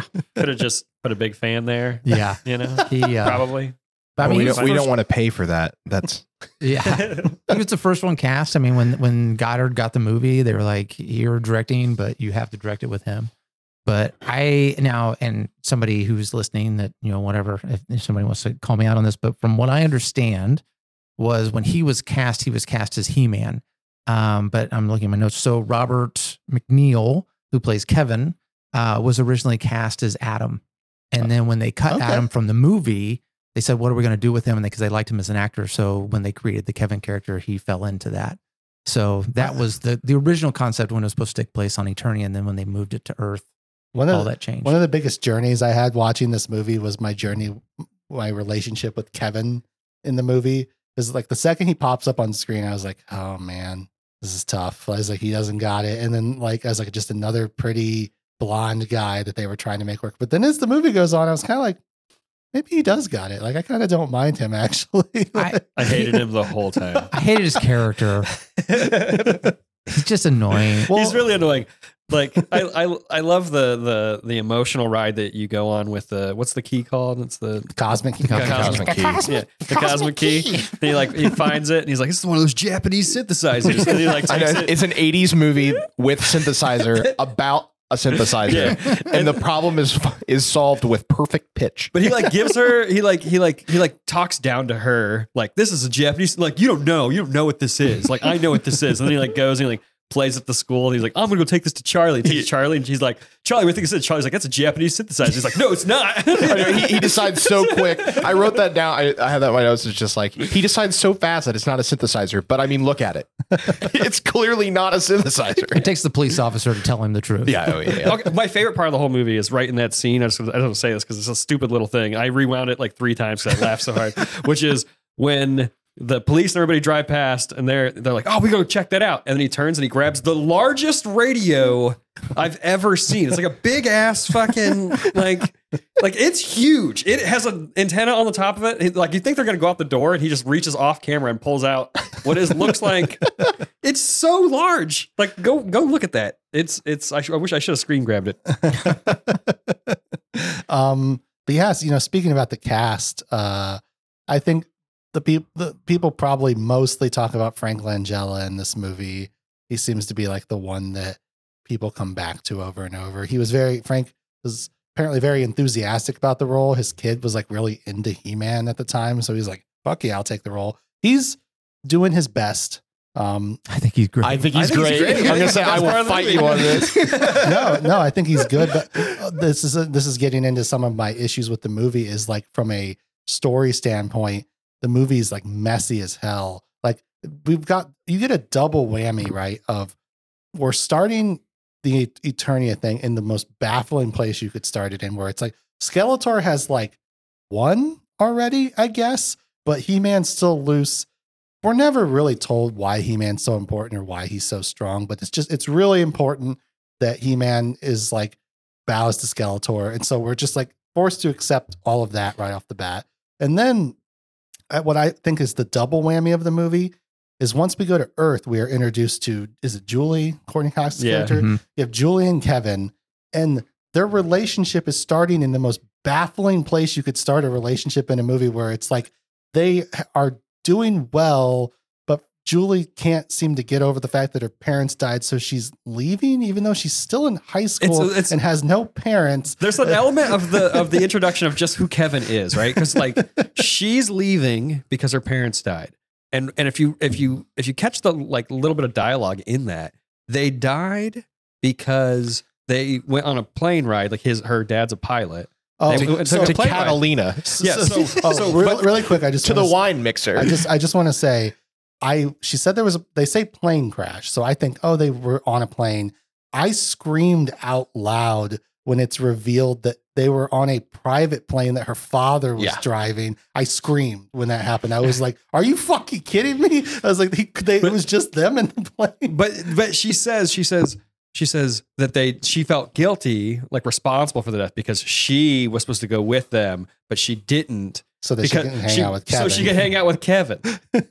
So she like, and Kevin, and then she explains this, that she gets in the van with Kevin. She gets in the van with Kevin, and she's like, he's like, oh, when's your bus? And she's like 8 o'clock. He's like, so you can like make it to my gig, right? I'm like, she's leaving you forever. What is happening? What is this relationship? But he's like being a real dick about it. And I'm like, last time she hung out there, her parents fucking died. Well, it's also like, you're introduced to the concept of Kevin because she's talking to her fellow waitress who is eating a chicken wing the whole time, looks like in a close up, who looks exactly like a knockoff version of Linda Hamilton. And then she's like, you're dumb for breaking up with Kevin. She's like, I just have to break up with Kevin, which I guess by the end of the movie, if you wanted, like, it is I guess her relationship with Kevin has been tainted by her parents' death, but it's like just such an odd subplot. Like, it's such hey, she has a really good arc though, like, or maybe the only arc in the movie, so it's fine. Where her parents get to be alive again. Yep. Mm-hmm. But it's also like the moment, like, God, the moment when Evil Lynn, which is a great name, of course, Evil Lynn. But when Evil Lynn poses as her mom, and they're like in the middle of a war zone fight, and Julie's like, my mom, and like runs out. Hey, she's a teenage girl in high school. Yeah. It's the 80s. Come on. I will say, in a movie where like this movie is really fun to watch because this is like the cast is very like, they either have it or they don't. And like Courtney Cox has it, and like Frank Langella has it, and then like Tila's like, I don't know what's going on there. And weirdly, I think the guy is like that plays Man at Arms has a couple. You could tell he's not I bad. think Man at Arms. I think he looks great too. They give him a couple moments where he has to do these like big gravitas scenes, and it feels like they were looking at the cast and were like, I think this guy's the only one that can actually handle talking to Julie like in a serious moment, because he's the only one with gravitas in this. I do have a couple, just because I'm not super familiar with the comics or the show, or like, this is my first introduction that I can remember of anything in this world. Oh, really? Yeah. So for him as a character, does he not have a real name? He says his name. Man of Arms? Yeah. He does have a real name. He says his name, and then he says it right after. He says, Okay. I'm this. Yeah, his name's like fucking. They just Derek kept or saying that something. over and over again. I'm just like, man, that's so many syllables for a person to say that's over the and toy. over again. Right. And the other question I have about the toy, I guess, or the character in the animated series is, does the helmet have a chin strap that's under his chin, or does it dangle like that the entire time like it does in the movie? No, he- it doesn't. I don't remember Because that cartoon. he acts like it's actively annoying him, that it keeps like hitting him. Like, he moves it on multiple occasions. I'm just like, you have a strap on your helmet. Just button. Yeah. It's probably one of those things, because everything was made so cheap. They probably made it. It was probably supposed to. And then early on it broke because And then they just didn't fix it. Because there was a lot of things where they would have to, especially in the fight sequences, like the sword, like between Blade and Right. He-Man, that their outfits, like Blade's, like all his hardware kept breaking off, and they had to stop, reset. So it wouldn't surprise me. I don't know. Yeah. But it probably broke at some Yeah, point. And they just never. It was just one of those things that's just like it felt like a constant annoyance for the actor. So I just wondered if it was part of like the lore of the character. No. I Definitely think not. they're stuck like the He-Man's sword is like one of the most like iconic swords Oh yeah. in like pop culture, and it looks like fucking shit in this Totally. movie. And it's like, Yeah. it's like Michael said, like, I get it. Things were probably different in the 80s, and it's not as easy to like get foam and 3D print shit. But it's like, that's like an iconic sword, and you guys couldn't make it not look like a children's There's toy. no excuse really. I mean, Star No. Wars also came out, Yeah. you know, however many, like 10 years before this. It's one of those. And It's they one have of those, lightsabers. it's one of those things It's where it's true. like, yes, the CG in Jurassic Park does hold up, and it's insane that a movie in 2000 can't do it. But it's like, but then you have master directors like Spielberg who know how to like effectively utilize that. It had a budget for it too. Yeah, Well, yes, and the team that made Star Wars. And support from your studios are actually giving you the money they promised. The, and- the sword is a good point. But there's so many things in the movie they could have cut to have a better sword. Oh yeah. I don't know about that. Well, what's tough It is perfect as it is. so again, I hated this movie so much, but I found myself loving it because I watched it like half of it, but my kids were in the house and we're running around, and the movie's like really low, like the sound is weirdly it is. just kind of rests really low. So I stopped it and I was like, I'm gonna come back to this later. And when I came back to it, I was like 40 minutes into it, and when I came back to it, I just started from the beginning again because I just had not really paid attention to that first 4 minutes, but when I came back to it, I was like really like, like I don't know about this. But then I just like, I don't know. This on the second viewing, there's something about that just clicked, and there was like a charm about the whole thing that I really grew to appreciate the further it went along. Mhm. There was about 3/4 of the way where I found myself kind of dicking around my phone for a minute, and then I was like, I'm not really paying attention anymore. But then the final fight and everything like brought me all back into it. I mean, a lot of people, they refer to movies, they're so bad, they're good. I think this is one of those, and I know some people hate that term, but I actually, there's a lot of good stuff. I think it is entertaining, but like us sitting around and like little moments where you can laugh at them. I think the makers go back and they watch it and they laugh at the silliness of like, if we could have done this better, or we would like to have done it better. It's not the sake of they made a really shitty film and people are just making fun of them. This is a case of they really tried, and there's some good stuff there that if they could have done it differently, they would have. I can relate to that.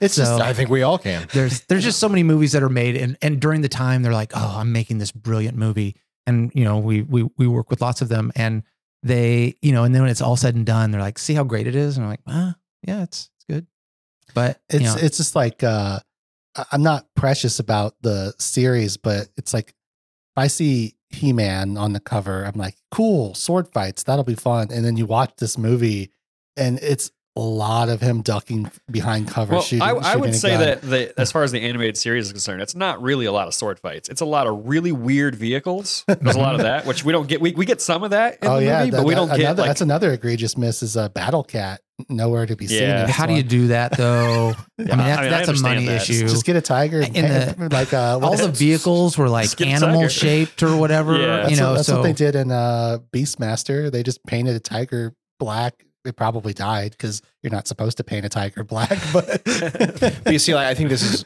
for me as an introduction to this world.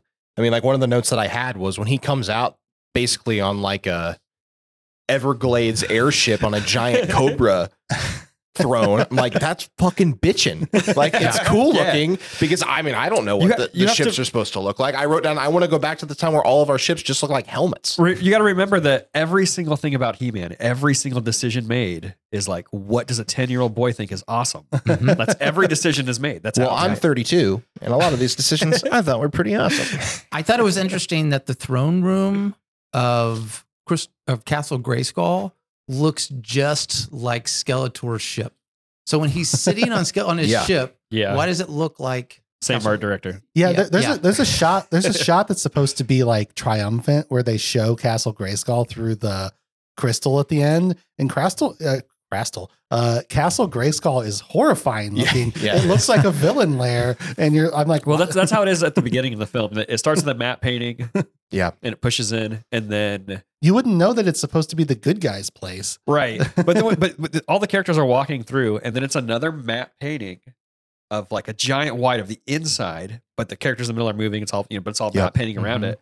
But then when they actually are in the room, you go, this room's actually really small. Yeah. Like throughout the rest of the movie, it's a gorgeous set. Don't get me wrong. It is a gorgeous set, but they establish it with this big mat wide of the inside of the place. And then that was like in my head throughout the whole thing. In that first scene, they shoot it pretty smart. And they're not showing like the back of the room. But when He-Man makes it in there, they do a full follow him in 360 of the room. And it is small. I mean, they opened up 2 studios. So they actually, you walk. Right. So when you're walking on that, you actually have to walk outside for a while. You know, you walk, then it continues. Yeah. They it's my understanding that they actually took a wall down between the 2 of them to make it. Yeah. Yeah. So it's still, I mean, it's still huge and it's still awesome. I mean, it's basically just a walkway and then it's all matte painting on the side. It's funny. Something that really cracks me up about the movie, though, is like, I'm curious if like the writer and the director, how much of a handle they had on their own mythos that they were establishing in this movie, because this movie is not very clear about who has what sort of power set or what any of the technology actually does. It's just like, they're just like, let's just put lights on a thing and that's a thing. Yeah. And it's like, which is charming. Can we talk about Marty McFly's principal? Yeah. Lubick. Yeah. Because when he gets his hands on that key and he's all like, he's playing it, like there's an element to where when everybody else touches it, they're like physically like trying to push the buttons and acting like it. He's just like, I mean, I really thought he was about to break into song. Like he hit like the first 3 keys and like they were kind of like a chord. And I was just like, this guy is about to just rip something out of this thing that's going to be crazy. I mean, like he's obviously fun in the movie, but like if I'm looking at that script, that's the first character I'm cutting. Like he's such a useless character, and he stays. He hangs out with everybody. He's so annoying, and he is the same character as in Back to the Future. I was almost crying laughing at the end when it just cuts to him in the throne room being like, "So you're staying?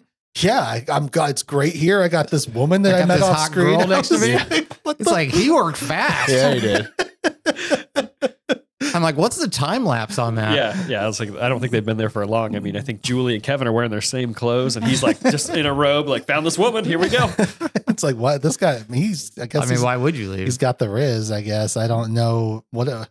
It's like there's nothing about his character that you would think like, yeah, he's having a hard time in the real world. He's also just so like the scene when he finally gets his hands on a shotgun. And he's the only person that can shoot anyone. And he just thinks he's I have a note about something in here too. When he goes out into the street and just like tells 5 guys with ray guns, like, stop. And they just turn and fire on him. I was like, what did you think was going to happen? Like this movie's like simultaneously characters will just leap to certain logic conclusions when it's convenient, but then they'll just refuse other logic because it's like the story needs them to keep being like, this can't be real. This is all, these guys are part of a cult. But then Julie is like so all in, like immediately. She's immediately in. And also the villains are immediately just chasing her for no real reason whatsoever. She was in the building that they thought that something was in, that key was in. They chased her down for a long time. That poor gym teacher guy. He gets a shit. Yeah, he does. They fucking light his ass up. But the weapons. I mean, and I think this is kind of part of the lore of the sci-fi from that era of like your laser guns don't hit anything, but there is one weapon in this movie that has 100% hit rate. You know what it is?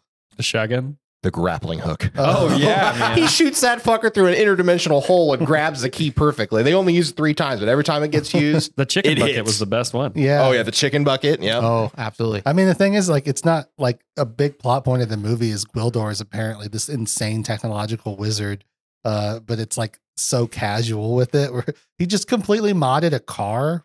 Oh yeah, like they're there's a baffling. It's not like he brought a bag of shit with him. Well, and just speaking of shit, he's like, "Oh yeah, I can get you home if you have like these 2 things." And I just wrote down, and he names 2 things that I'll never remember the name of. Luckily, they have them, and a keyboard. Like those are the 3 things that you need. When he's like, "Oh yeah, I got that, and I got this." The only way I can do it is if I have a gizmo in front of it. Yeah. And then Tilo's like, I have a gizmo thing. Right? I laughed out. Just loud. like, I'm glad you guys have both those random words. And then we need something to make keys. You didn't tell me you were a music master. It's like they try to give Kevin like a little arc where it's like, I'm just a lowly high school student in a band. He's like, you're Kevin. You're special. Like, I'm in high school and I'm 50 years old. One of my favorite moments is like all the bad guys are so mean to each other. And like, there's a guy that's like, we've got a thing on the cosmic key. And then Kevin turns the microwave on. They're doing some kind of interference. And she's like, well, get rid of it. He's like, I don't understand technology. And she just goes, get rid of it. And he goes, doo, doo, doo, and just blows up a microwave from Oh, I love that part. miles away. I was like, what is this technology? My other question about just going back to something you said earlier about the villains. So those are not characters in the original cartoon. They are. Skeletor. Well, I know Skeletor, but I mean like the white face guys. not the No, white the faces, four freaks. like the four freaks. Oh, only Beastman. Okay, so to me, it looked like they were just trying to capitalize on other IP because you basically have RoboCop, you have Predator, you have Chewbacca, and then you have whoever the hell Evil Grinch is. But like those three, like as soon as they popped out, I was like, okay, they're just trying to replicate. But then looking at the timeline wise, I don't know if that all even that scene feels like it's the Jabba the Hutt, like the mercenaries from Yeah. that, Oh, like yeah. the way they Yeah. step out into the thing. I love how they all get individual like intros, and then they're not standing in the right order. the thing that's funny is he's Skeletor and Evil Lyn are standing there, and Skeletor's like, have you assembled my men? And she's like, actually, they're right here. And they just like turn around. It's like, oh shit. I've assembled your best warriors. And it's it's also- also this is it. This is your best. an interesting group. And the first What one he says. introduces Blade, and you're just like, who the fuck's this? Like, he's the worst, Yeah. the lamest guy. Yeah, And I said that's RoboCop. I actually like Blade. Blade read more like a. I mean, the lizard guy's my favorite, Totally. but he dies in 30 seconds. But I mean, Blade. I mean, but yeah, Evil Grinch. Come on, there's nothing scary about that guy. He has 2 hooks for hands. Oh, I wrote that down. I didn't realize How's he that until like scratching over both? an hour into the Both book. are hooks? Yeah, I just I it was thought one was Hook, but Oh. it was like a Maybe close up I'm of the wrong. hook, and I was just like, he has a hook. yeah, like, I think he when did did have that 2 come up? hooks. Yeah. Like he just kind of waved. I thought he around. had 2 hooks. He when he was kind No of. wonder he can't do it. I was dying Yeah. because like when the four pissed 'cause he can't when jack they- off. when- That's it. That's why he looks like the evil Grinch. just find the couch cushion, bro. But he becomes their like leader when they're in the world too. I love that Yeah. he's the one that's screaming at them to do stuff. Yeah. Like, Well, I like how they fail and they immediately just come back and go, we failed. It's like, you chased a girl through a school. You didn't even try. Like, you put 0 effort into I this. love that they into this lie. task. They're like, we were outnumbered. And then she, of course, has a magical like X-ray device. She's like, all I'm seeing is He-Man. It's like, well, shit. Also, they just like, I love bad guy logic where they watch one of their compatriots be obliterated in front of them. And they're just kind of like, we're sorry, sir. Let us serve you. I'm like, I'm running. I'm done. Like my boss is just killing off people. Like that's, Yeah, I mean, that's why I'm like, why would you even go back? Like, you know, that's what's going to happen. Just go get a job at the Why go back? Rocket's Ribs and serve ribs to people. It's just like it sucks for Blade because like clearly they thought they were onto something with like, well, we're gonna have one of them be like a sword guy and he's gonna want to fight He-Man in sword combat, and then you just like watch them have one of the shittiest sword fights ever put to film, and then you're like, okay, that was that arc, I guess. Like there is one moment where he's got the sword of like Grayskull and he's like kind of like proudly waving it around, but then they like put it in a science pedestal that gives Skeletor the Yeah. power somehow. It's like, I mean, He-Man uses a gun too much, and Yeah. and like, I don't remember him really ever having a gun. no, Yeah. like this one of my least favorite things in action movies is scenes where characters are just crouched behind a wall shooting at each other. And my big epic fantasy movie is just Dolph Lundgren crouched, like being like, and with Man at Arms, like Man at Arms, like has like a funny joke at some point where he's like, "Oh, they must have missed us or something. Like they want to hang out," and they're just like shooting, and like it's like it makes sense for like Man at Arms and Tila to maybe be like the shooters, but like I think you got to bend over backwards to give He-Man more sword fights in this movie. Yeah, And and he's like, in the cartoon, like he always has his sword out. Yeah. In this, it's always put away. But it's like, he can a laser gun, he can block it with his sword. he does, He does it all do the that time. a few times. Yeah, Yeah. like that opening fight where we sort of like meet these characters is like fine. Again, they just have awkward like close-ups of like his navel out of nowhere for no reason. Yeah. So nice. But it's but it's like you do get to watch him. I mean, one of my big things is I always forget the name of the woman that he dated for a while that was like that model. I'll come up with it. Like Grace Jones. Grace Jones is what I was the only trying to female name I can remember is Christina Pickles. Dolph Lundgren and Grace Jones were like an item for a while, and it's just like if you look up pictures of them together, you're just like, poof, like that is a stunning couple. They're both just so muscular and fit. It's like I guess delicious. He-Man doesn't actually have a cape in the comics or in the cartoon or whatever, but in the movie, like Dolph requested the cape because he wanted to be covered up a little bit. Mhm. That was all Mattel. Like they tried to change all of their outfits. Like Tila, if you know, Yeah, I mean, from the cartoon, I was disappointed as a child because I wanted to see Tila in that little skippy outfit. Well, But they did give her the butt strap though. yeah, the butt strap is it makes no sense and it's really funny. I don't know. It's to add a little shape to her flat ass, I think. Yeah, But I think that's an iconic photo. It won't play on audio, but I love that photo of them together. But yeah, Tila's an interesting one. Hot take, like I was kind of like, because I'd never seen the movie before, like Courtney Cox and Dolph Lundgren immediately have like pretty good chemistry together. And I was like, oh, maybe He-Man will get with Julie and like Kevin can be with Tila. Maybe they'll break it off that way. But then no, they're like, no, Kevin and Julie are going to continue their weird fucked up relationship. there is like the one line when he's like, "I rescued this woman" or whatever, and Tila is like annoyed about it. Oh, she's like so she's like, "Oh, catty. look what you found." Because like Tila, you can tell Tila like has a thing for He-Man, which is fine. Like these movies, yeah, you put in like little romance subplots and like what an awkward trio that they form with Tila, He-Man, and her father. They're the ones that are running around I together. like Tila a lot, just not in this movie. And I don't blame the actress. I think she's poorly written in the movie. Yeah, I just for think sure. I think that it's a classic case where it's like the movie just spends its time on the wrong things. Like Frank Langella is like doing the best he can with all these monologues, but they don't make any fucking sense. Well, he also wrote a lot of like changed a lot of those monologues and like added a lot more like Shakespeare like esque dialogue to it. It's He just, does a lot of nice eye work in that mask. Like I know they went through a lot of different phases of how they wanted it, and I think they made the right choice because you can really see Frank. He can acting. emote, yeah. Yes, And Yeah. that's also like I have like a love hate thing. Like I hate when masks like prevent an actor from being able to emote. But in the same sense, he's a skull. yeah. yeah, like, the So the fact that it does move is a little weird. yeah, Skeletor in the show, like if you've never seen it, Luke, it's a skull. He has a skull for a face. Like people weirdly, I think people know Skeletor more because he's like become such a popular meme format. Yeah, for sure. Like where he For like the younger he people. for sure. says like something like a hot take, and then the next panel is him being like, "Till next time," as he's like running away. Also, Skeletor talks a lot like this in the cartoon, and obviously Langella's not going that direction, which is fine. I do hate the nose.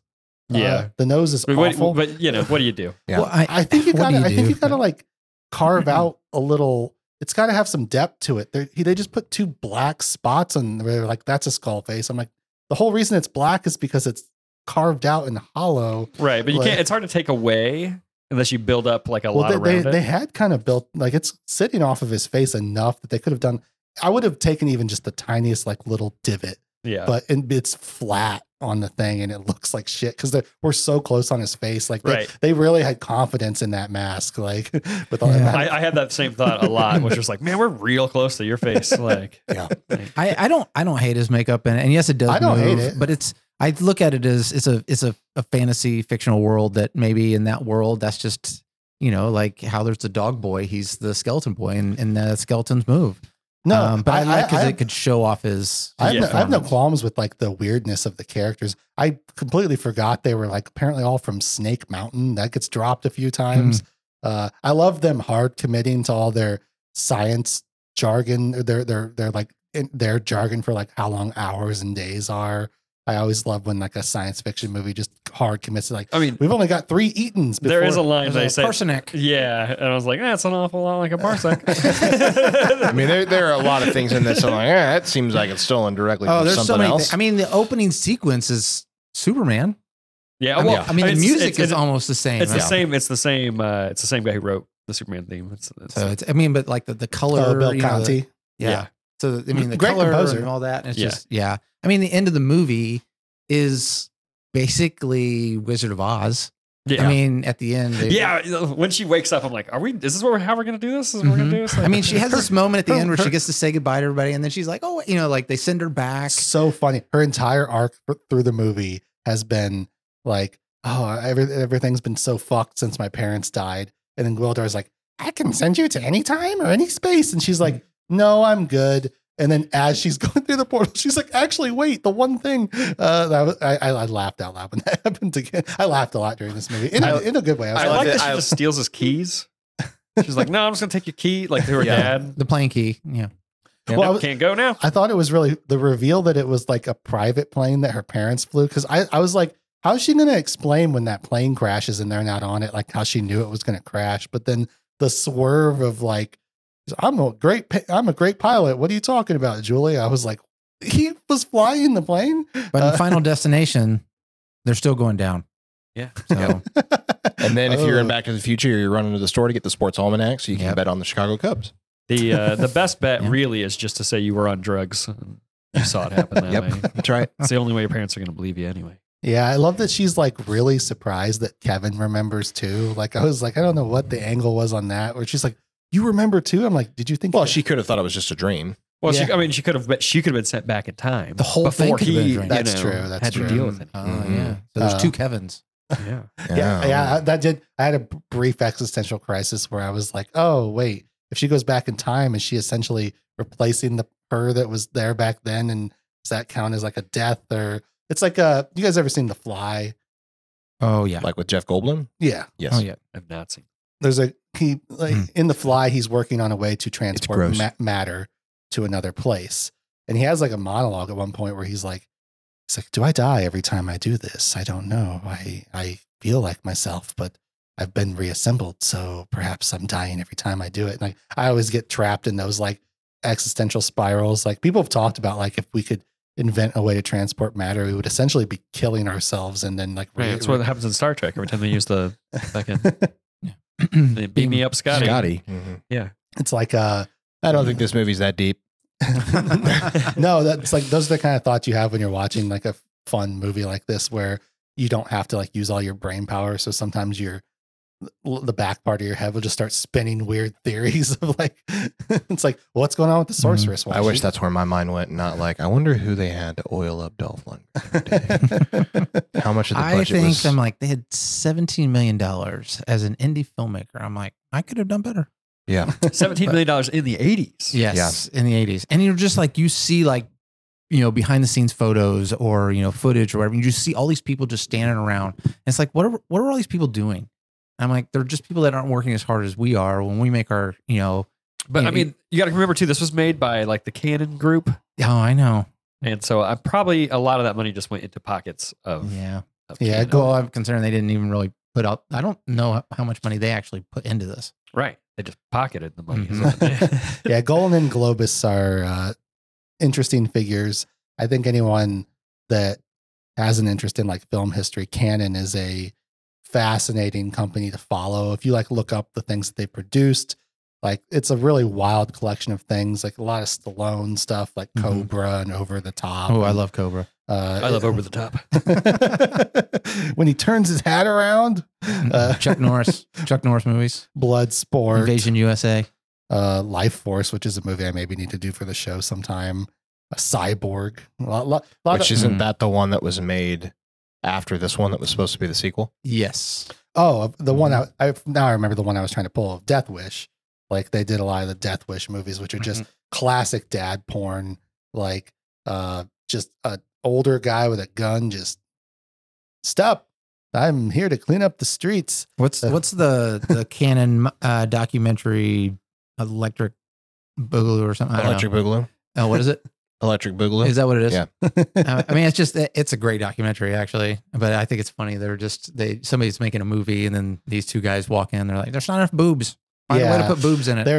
They were very sleazy. And if you like listen to like any actress talk about like having to do a Canon movie back, it's almost surprising that Tila isn't more sleazed up in this movie. Well, it's because Mattel. Yeah, they weren't even allowed to like kill anybody. Yeah. Or really use their weapons. That's why all the bad guys are kind of like robots. Which they never really say that. They're not robots necessarily. It's just the swords have sparks every time you hit somebody. Yeah, I read that today and I was like, wait, those were robots? Yeah. It's kind of in the Ninja Turtles animated series. That's what they changed the foot soldiers to robots in that for that same reason. Which the scene that I feel like every 80s action movie has to have is like the alleyway.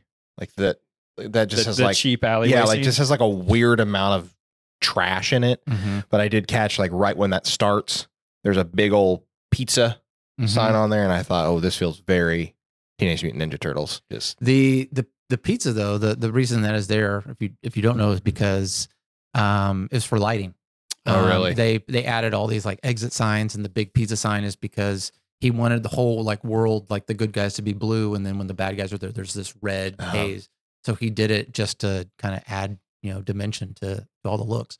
If you look, I brought in these pictures and stuff, but the one thing that Goddard talks about in it is he talks about how flat the beginning is. So when they first started filming, they filmed the stuff on Earth, and when you watch the movie in the beginning of it, you're like, this is really bad, and it just feels flat. But then as they kind of get their wind and get things going, you can see the colors and the stuff that they added. The scene in the very beginning where they're at the cemetery, they knew they were going to lose light that day. So he made them go out and find a way to put light in here. So they found, I don't know where they found it, but the lights. All those lights that turn on in the one shot, like 'cause Yes. that shot, like, I don't know, it like freaked me out because I was like, whoa, those lights just all turn on like, in the shot that happened. Mhm. And I was like, Yeah. were they just out there? They're just solar lights that just turn on at night. There's like all the street lamps in my town. Like there's Right. I mean, it makes sense. It was just weird to see it actually like It was happen in real time. happen in real time in the shot. Yes, but they did that because he was losing light, and he was like, he goes, by the time we get to the end of this, it's going to be dark. And so we need a light source. So they added those, and actually watching the movie, they use those lights one more time. They put it on the corner at like her house or something when they're all there at that night. And you see that same exact lamp post or whatever. But they bought him originally because of that scene. They were going to lose the light. And he was like, I need a light source besides the moon. so he had them turn on to justify why they were there. Yes. Okay. And justify where the light's coming Right. from. Yeah. But yeah. So when you first see them, the light it's sunlight, and you just see them off in the background. And then there's the shot that shot when Tony's they kick talking on. about where they all kick on. It's a thing. My brain sees. No, it's the funny. lights. It's funny you mentioned it because like it bumped me too, where there was something about that shot with the lights coming on that was like, it was like almost too dreamy, even though this is a weird sci-fi fantasy movie. It was like something from like Eternal Sunshine of the Spotless Mind. It or just seemed something. like they turned on with a switch, and because when streetlights, especially like in the 80s, like they're like halogen lights that like take a minute to warm up or whatever and come on. Those were just like, and now they're on. Yeah. Yeah. It's like the one I have in my bathroom. When I turn the light off, a little security light comes on. Michael, you do have a like a whole portfolio. Like, is there anything that you'd like to address from it that we haven't? No, to? not too much. It was more just so I could flip through and remember things I wanted to talk about. Well, one of the things was like, you were just on a picture of Evil Lynn. I feel like we've not talked about her at all. I know she's awesome. See, like here, how flat that is, and then when you flip back, like I don't know. Can you get a PDF of this that we can put with the podcast so people can look through? So, But yeah. Evil Lynn's hilarious because like the first scene of the movie is Frank Langella being like, "I've taken over the universe and I've got this sorcerer," and then Evil Lynn says like, "We will rule the world." And he goes, "I will rule the world." I was like, "Oh," but there's like that weird creepy scene where it comes back right before all the guys come back after they got their ass where he's kicked. like caressing And her yes, face. he's like touching her face, and it's just a close up on him basically, and she's like all this. And then all of a sudden he's like, "All right, get out of here, bitch! You go with him." So you think there's something there, and then you think like he because like he's so rude to her, and it even cuts to a look on her face when he says like, "I will rule this world," and it cuts to her, and she looks upset. And so it's like by the end of the movie when she just kind of fucks off, it kind of makes sense because she is kind of like, "Fuck this guy." there's a couple of shots, and I think one of them's her, where she looks directly into the camera. Yeah, there's a couple fourth wall breaks. For It's sure. like kind of like, and there's one where she looks directly at the camera, and there's one where Skeletor does. But when he does, he's like just off the camera, like it's so close to breaking the fourth wall. I'm like, "Man, are you looking at me?" well, I think it's kind of hard to tell in that mask, Right. too. But yeah, it happened so early with Evelyn as well Yeah. that it was jarring to me. And I, again, was like, maybe this is something they do Yeah. in the animated series. But I'm like, oh, okay, we're breaking the fourth wall. Got it. Okay. I wasn't sure in those moments. Are they trying to are they switching to POV, but they did a bad job at it? Yeah, I mean, I mean, like all of a sudden now we're looking through Skeletor's eyes. that's well, not, fair. not, I don't know. Not in that one line in the beginning. She's talking to him, and then she turns and talks directly to the viewer. Oh, I know what you're talking about. It's, it's like very it's soap like opera in the moment. first 5 minutes. Yeah. I mean, it's really early. Mhm. Yeah, and it's also like I'm curious for like especially those of us that are new, like how much of a time are you have like tracking what was even happening? Like were you like I caught up? Like it's not incredibly complex, but it is like oh wait, so Skeletor so he took over this castle and he's winning, but there's some stuff going on, and then we just smash cut to He-Man like fighting some robot guys, and I was like, what the fuck is happening? I'll say for me, I actually think this was the ideal way for me to watch this movie because I'm okay with suspension of disbelief. And like in the first 20 minutes or so, there were definitely some things that I'm like, okay, clearly they're cutting around things, and I can look at it from a budgetary reason, and I can make reasons why it's maybe not as clear as it needs to be. Like there's the moment where we meet Gwildor and he presents this key, and they're like, can you get us into the Castle Grayskull? And then they seemingly travel through a very short hallway and they're there. But I'm like, okay, that seems like a kind of a strange choice. But at the same time, I'm not upset by it. Like these characters are not familiar to me. So the way the movie puts the characters out there for an audience, like to me, Evelyn's a cool character, but she's not like a massive part in the movie. So I don't understand how important she is. Whereas very clearly Skeletor and He-Man and Courtney Cox's character, like those to me were the ones that like, these are the ones I'm supposed to follow. And when you're unfamiliar with all the pre-existing information, it's not that hard for me to follow a story that it's pretty simple, really. I mean, they're traveling through interdimensional reasons, and they're trying to get Skeletor out of this power position. Like that's the Gwildor thing's very funny because there's multiple scenes in the movie where someone has to drop like some really obvious exposition where he's just like, I can take us to Castle Grayskull, but you're right. Then they just go through a tunnel and they're like, Gwildor, where does this tunnel lead?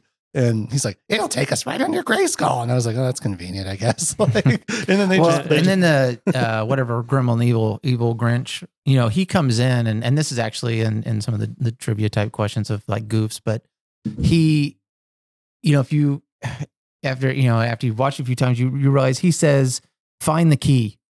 Well, they don't even know they have a key until Evelyn senses it when they're trying to use it to get out of Castle Grayskull. So at the very beginning, he says, he's like, find the key when they're there. And then they get in there. And the next thing you know, they're like, they have another key. We didn't know that. Yes. So there's it's funny because like, I did not track for me at all. It was like, I was fine. We were introduced to Gwildor as have been captured because Skeletor, I guess, probably wants him to work for him, but then they save him. And he's like, Skeletor would kill me if he knew I still had this prototype. He took my other. I took it as they just didn't want him to make another key. That's why they. Yeah, I guess. Yes, I think that too. This is a lot of like bad guy logic in this movie where it's like, bring him to me alive. He must be alive. Like I always love. I understood the He-Man thing. Yeah, the He-Man. Well, sort of, but it's really there's one line in the movie, and it's Evelyn where why. Because that's the big question is why. So when they take off into some other dimension, and she's like, they could be anywhere. And he's like, go find them. Well, why? Why, if you can do all this good without He-Man. But the problem is Skeletor needs to show He-Man defeated. That's why at the end, he's like, kneel before me. He's like, because she said, they will never follow you or they will never stop fighting you because they believe He-Man will save them. So he has to prove to the people of Eternia that he truly has beaten He-Man. No, and I think that logic is in the movie. But again, and this is not even something that I think you can blame on budget. I'm like, you got to show like a family watching the Skeletor projection and being like, don't worry, He-Man will defeat him. And, Mommy, why is He-Man getting whipped? I don't like it. Like it's like dumb and on the nose, but it's like I don't see a single citizen. there's of Eternia. there's absolutely nobody else in Eternia other than the people that we see like that we follow in the movie. There's nobody else. I mean, there's a few people watching the projection that are like been Is there? captured. Like, yeah, at the lower map painting, and they have their hands up and they're being held by the guards going, watch him. And we can't hear it, but the one on the left is going, hey, why is he getting whipped by that? Why is he spanking him? Why is look this at his kind of outfit. turning me on a little bit? But yeah, I just like it's like cliche, but I think you gotta like if you're gonna like everything Skeletor is doing logistically in this movie is hinging on you buying that he must show He-Man defeated. Like you have to have like some citizens of Eternia like existing, you know? Like Yeah. like I don't think I put together that the bad guys were robots because I also had a joke that I thought of with like Kevin and Julie ice some of these guys. And I'm like, are these the worst soldiers in the world? Like presumably they're trained soldiers with guns, and a guy that plays a keyboard in a band is like fully icing some of these dudes. Like that's always a fun logic leap in these kinds of movies. And I thought they were humans because they just look like stormtroopers to me. Yeah. I mean, Yeah, I mean they're straight up stormtroopers. that's why I didn't think they were robots. also why they can't shoot anything. I love That is correct. I love laser logic where if He-Man shoots one of them, it creates like a little spark explosion and they always get blasted off. But when He-Man gets shot, it's just like a little burn mark on his arm where he's just like, ugh, I've been shot. Well, budgetary things. So all of the guys that were in all the soldiers. So when they're busting in, and I think it's the scene when they're busting to the music store or whatever, in the guns themselves, they actually do light up so that they knew when to do the laser. But they didn't tell them, hey, we're on a budget and it costs money every time we show the laser. And those guys just went in there and just started shooting the shit out of the place. And they're like, fuck, we have all these effects that we have to add because every time that gun lights up, we have to have a light beam. And it just like, so that's why there's such quick cuts because they're cutting away from all those guys. I was getting thinking that when I was trigger-happy. watching it because I was like, it doesn't seem like there's any real direction in like where to shoot or what they're doing. No, Because not they're at all. always just kind of like, yeah, shoot here, then Or here. shooting up to the ceiling. Yeah. Like, yeah. And there's a couple of shots that hit and it doesn't phase them. Oh, yeah. No. Yeah, There's I would love to have been on set when they were trying to direct the laser whip scene because there clearly was some miscommunication going on there. Like they The try, last hit is a little off time. it's brutal. I love all the shots of Dolph where it's like this is like, you know, before movies could be like rewound and reviewed. Like every once in a while they'll just show a really brief, really bad composite effect, but they flash it so quickly. They're kind of just trying to get away with it. But I was watching it all the stuff on the flying saucer was cracking me up. Just in the way that it moved was very goofy and funny. Like I get the idea behind it is very fun, but I'm like, I loved it. I'm serious. I wrote down that the part where he breaks through the window and jumps on the thing. I'm like, that's fucking badass. Again, I guess 10-year-old logic, but it's a fun movie. It's a B movie, so Well, I'm fine with all of the camp. I guess that reminds me, one of the things I wanted to circle back to is the reason that I got a little bit hung up on like the power structure and what can Skeletor actually do is like that is how you sell toys is like you show off their powers and you want like the cool battle cat and you want the sword and then you want the other He-Man figure that's got the other sword and he can do this is the He-Man that's on the flying saucer version but like that's why I was like I think you got to like show them just showing off their powers a little bit more because that's what excites kids, not like a guy shooting a laser gun so much. It's like I don't know. Maybe I'm off base there. But Michael, did you watch this as a kid? Oh yeah. Yeah. Multiple times, actually. Yeah. So I this remember came out the driving year I was past born. a drive-in. I was driving past and it was playing. And it was one of those, it was weirdly set up where you could see the screen from the road. And I was like, can we pull over and watch? But, of course we drove by. But by the time that I could see it, my sister, of course, she went and saw it because of Dolph Lundgren. She just wanted to see him in that outfit. So I like the no shame. yeah, she was totally in that. And I was like, well, that's not fair. Why do you get Dolph Lundgren and I don't get Tila in her little skimpy outfit? But fair's fair, I guess. Yeah, I did feel bad for Dolph. Like, there's a lot of like because they put a lot of this in the real world. It is very jarring to see a man in like a banana hammock and like leather straps, just running around like the street of like a suburban neighborhood. Speaking of like no citizens though, I was giggling a little bit of like Skeletor shows up with his Nazi robot army. And I was like, is this like the most deserted town of all time? There's like one guy that lives here and runs a music shop. There's like nobody. Goddard talks about that a little bit, and how in the original he was like, "We have to film this at night." He goes, "You can't have He-Man in that jackass outfit, and all these people running around, and everyone's just okay with it." But then at the same time, it's like Skeletor and all of his troops show up, and nobody looks out the window to see what the fuck's happening. But it's the excuses. It's at night; they're sleeping. They're sleeping. I was under the impression, but they did say that they wet down all the streets. Yeah, for sure. To shine all the lights off. And I was like, "Hey, been there." I mean, I think them putting the red exit sign in the alley when Julie goes to meet her mom, who's actually Evil Lynn, who it is again. It's funny to watch this movie because they don't do the cliche thing where they establish that Evil Lynn can shapeshift. So it's like it is like, what the fuck? Like you kind of know something's wrong. But it is like, again, they didn't establish that power set because you have to wonder, like the first time watching this, like why? Because the evil Grinch guy, he finds the picture of her with her parents. He's like, I found this picture. And she's like, this could prove useful. And I was like, how? Her parents are That's dead. one of those, you have to know the cartoon to know that she could do that. But I know there was supposed to be a digital effect that they cut because of budgetary and time.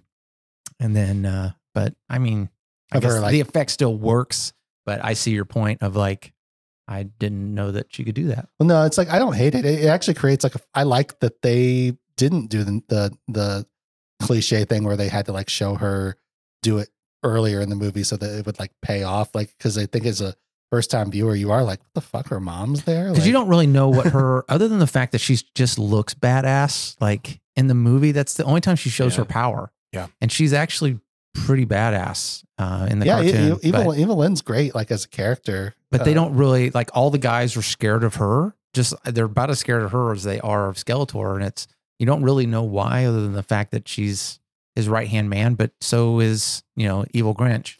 So yeah, it feels like Evil Lynn probably needs to throw a spell or two around. I don't know why she doesn't get to force lightning somebody.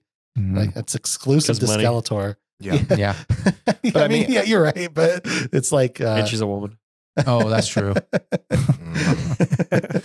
The podcast just took a turn. Yeah, it did. But I mean, but I mean, I also think your target audience doesn't need all the exposition either. I mean, the target audience for this is people who already know the pre-established property. Your target audience is not 32-year-old man in 2024 who has never seen any of the cartoons. So they weren't making this to get new fans. They were getting it to bring the old fans back. Correct. Yeah, and sell new toys. And I think a lot of times arguments that can be made for movies that are pretty bad are ones that have too much exposition. I mean, if it takes so long, there's so much lore to explain, you lose them before you can get in. So yeah, I guess I should. I'm fine with just Tony loves exposition. Oh yeah, get him to the shoot up. My favorite thing. No, I should. I don't want to.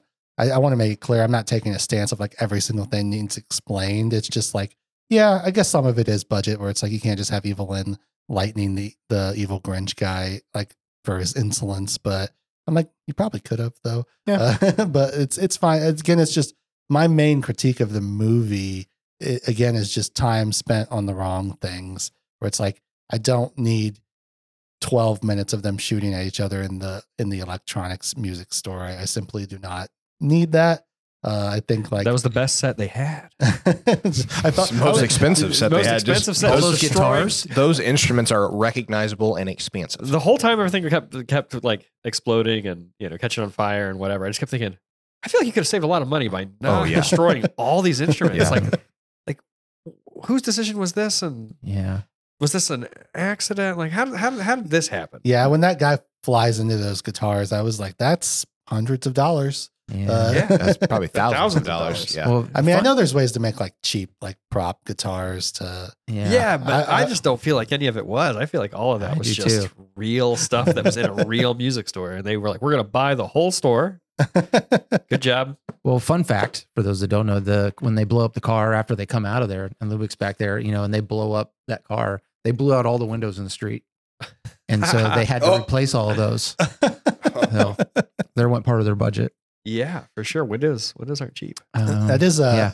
nice. It is nice, and for this show, I do a lot of older movies, and just seeing like a real explosion is just nice. Yeah, for Sometimes. sure. Yeah. Like I think one of the biggest ones was. It's cool. I sneezed a minute ago. It's fine. I mean, there's 4 bodies around mics. Things happen. It's not a big deal. I did Sorcerer for the show somewhat recently, and there's just like a stunning set piece in that where they're like driving a truck over a bridge, and it's like in real life that truck tipped over 1,000,000 times and people almost died, and it's like you simply can't do that anymore. But man, sure is fun to watch. It's like I like watching the speakers get exploded in this movie and the car exploding and someone getting thrown into guitars, and it is fun, like just to see practical effects and things like that. That's why like the laser beams become a bit of like a snooze for me, where it's just like I don't need to see Yeah. laser beams flying around. Like it's the same thing. Like when I watch Star Wars, I don't care about like the ship battles. That's a me thing though. Like I'm not saying that's like a objective thing. It's just like I don't need to see lasers. I'm genuinely curious I know they greenlit a sequel to this, but in that same action, like that same vein, they were also greenlit a Spider-Man movie Yeah, from I the saw same. Uh-huh. I really, really wish that was made. I want to know what that. It would have been so bad. It would have been just glorious. Yeah, I believe that Golan and Globus. I thought it was Reb. Yeah, they did a Captain America movie. Yeah. Did they do Punisher? Is that? I don't think they didn't do Punisher, but Dolph went on and did Punisher. Punisher came out like 3 or 4 years after this one. Yeah. I don't think- I like that one actually. Yeah. It gets a lot of hate, but I do enjoy it actually. I haven't seen it. I feel like I was supposed to watch it for a podcast for something, but it never ended up happening. Mm. I only watch movies if I have to talk about them. But yeah, I don't know. Like, is there any standout scenes for you guys? Anytime that Franklin Jella's on, Yeah. I think Yeah. it's solid. For sure. He's in a different movie than everybody else. Yeah, He's just I think he kills it. I mean, my favorite line in the whole thing is Franklin Jelani when he just says, "You are no longer my equal. I am more than man, more than life. I am God." It's just like, it's awesome. I mean, I hope that he wrote it himself, but it's, yeah. I don't love his ascended armor. I'm No? not a fan. Oh, I love literally it so wrote, much. where's my note? Nope. Sick headgear is what I said. Really? Yeah. I thought it looked really goofy. I loved it. I love really like the did. bat wings on it. Yeah. Looks like something that should be like straight out of an Avenged Sevenfold album. I think I have a picture in here for those that are listening. I don't think I'm that familiar with Frank Langella. Like, Well, he as an won't be actor. now. He's never going to talk to me again. I'm just No, like, I don't think he's probably going to work a whole lot again. I just feel like he's an actor that a lot of people respect, but like even just pulling his IMDb up, it's like, Look at that thing. It's awesome. I don't know. He looked like kind of a bad Power Rangers villain to me. I think that's good. So what we're looking at right now. I like him. I like him with For those of you watching on not YouTube, I like him with the cloak. Like I think that's. I guess I mean, it's- the cloak is badass because that's just who he is. You know, Yeah. but you have to. I mean, what does he look like when he becomes a god? But that, I mean, like in this picture, that like it's where he's like the energy is following his hand across his face. yeah. I think that's good animation right there. I just think like he's got like when he ascends, he's like Shao Kahn. Yeah, totally. Like Power Rangers villain. And I was Yeah. like, oh, I guess it's just because I associate Skeletor with the cowl. And I did realize I was having a really hard time because the show I did watch probably the most of this era of cartoons was Thundercats. Oh, that's And- good shit And too. Oh, yeah. The Venn diagram of Mumra and Skeletor is kind of tough to split apart. And I was like, every time I thought Skeletor was meant to do something, I would be like, oh, I guess that's more of a Mumra thing. Like I don't A know. Mumra is total badass. The Mumra the problem is he had everybody else doing his work for him, but if he actually just did it himself, he would win. He was badass. Mumra had an ascended form too. He would like Hulk out and like Yeah. get all like juice head Yeah. vibes. And what a baffling cartoon where it's like, yes, we have these anthropomorphic cats and their villain will be a mummy guy. Yeah. They never made a movie of that one, and there's still been talks of that happening. He should have been more like a ball of yarn. Yeah, like where's the scene where Snarf, I'm gonna get my little advantage. He's the Orko of. They Thundercats. always have to have like a little sidekick. Yeah. Like Yeah, you gotta have. What was the other one? Silverhawks. That was took place in space. That was cool I'm too. not familiar with that one. Oh, yeah, Thundercats had a cartoon reboot like in like the 2010s. Yeah. Meh. I remember thinking it was decent. I like the Masters of the Universe Kevin Smith show. I know that gets a lot of hate, but I like it. Mike is going to disagree with you on that, I think. I'm not have you on seen that season boat. 2 yet? Because season 2 actually has He-Man and Skeletor in it. You Yeah. know, they've been. I don't know if it's out yet, but I I saw think a it trailer. just I came saw out. the Yeah, it trailer just for came it. out. Yeah, so I haven't watched it yet, but I'm hoping that makes I people didn't happy. realize I mean, that- Mark Hamill Skeletor, it's pretty awesome. Oh no, he does a nice job, but Yeah. but I just I guess on this topic, my slight hot take is of anything that's come from this property, the She-Ra show that came out on Netflix is probably by far and away the best thing that's happened in this universe. Like that show's legitimately good. It's pretty good. My daughter watched that show. It's pretty also good. like this is just a me thing. People know me. It's also very gay. It's like a very gay show, and I appreciate that. Like what's her friend's name? The cat. Catra. Catra. Yeah. Yeah, I mean they're like childhood friends who become enemies, but then by the end of the show, spoilers, they get together. So Yeah. fun It's- times on the She-Ra show. So gay. but it's like they always used to have like the icon, like Thundercats had a great call out too. It's like thunder, Oh yeah, Thundercats. Oh, I do love She-Ra though. That was another. I watched that while I was watching He-Man. oh yeah, like the It's OG just- show. Yeah. That was always confusing because like it felt like so they're like siblings, right? Or I have a She-Ra doll as well. I don't know if I shall say doll, a figure. One of the See, it's an action figure if it's the He-Man, action but if figure. it's a She-Ra, it's a but doll. I mean, see- it I looks see- you see it's it? You packaged see? exactly the same, Yeah. and it's this. And they're still in their original packaging, I'm sure. I don't know if that one is actually. Wow. He played with that one. Got that one out. Yeah, I got all She-Ra out. She was hot. She was a doll. okay, but Just fucking shit up. yeah, Frank Langella scenes are obviously good. The villains are fun. Kevin, all his stuff. I do like when Kevin gets collared and he's got like the yeah. Where I tried to impersonate the voice, but it just sucks. it's, So I stopped. it's too robotic. But I like how they committed to, even while they're like trying to pry it off, they're asking him questions and he's being forced to answer it because he's still like under the sway. They're like, "What happened?" He's like, "Policeman came," and I was like, "Get the fucking collar off him, guys! What are you doing?" It seemed to take a long time to get it off of him. Yeah. Yeah, man, Arms is just fucking around with it for like. But again, another moment that she has the exact key piece that she needs to get that thing off. Yeah. Totally. The collar of something. They right? deal with Yeah. these people all the time. Oh yeah. Oh yeah. They've had that. Yeah. Yeah. They've had that ring thrown on them. Oh, yeah. You know, it's like every pair of handcuffs use the same key. It's the same thing.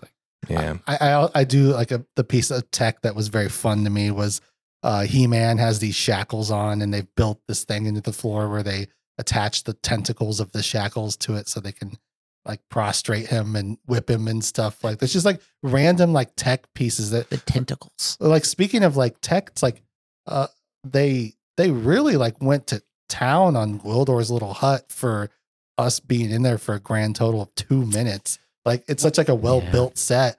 I think that I don't know when they took breaks in filming this, but I it's my understanding that they filmed a whole lot of it, and then we're like, oh shit, we're out of money, and they were like, okay, so then they made rewrites and did the whole New Jersey thing and all that. Like I feel like it came later. Like they shot a lot of the big expensive set pieces first, and then they were like, oh shit, we're out of money. I actually think they filmed the stuff on Earth first. Really? Yeah, and then the stuff in the Maybe they built all the sets and we're like, fuck, we're out of money. Yeah. And so they filmed all the other stuff first. because they were filming on the set when they came and said today's your last day, so they had the rest of the movie. Because the first day of filming, I want to say was the first thing was when they run into the cow at the beginning when they first get to Earth. I did like that cow. It was a good cow. Yep. I like They how- said it took like 40 minutes to get him to just move his head.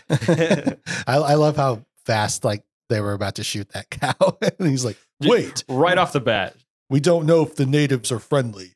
Or intelligent, I think is what he said. Intelligent. Yeah. And then they really thought they had something with Gwildor mooing at that cow.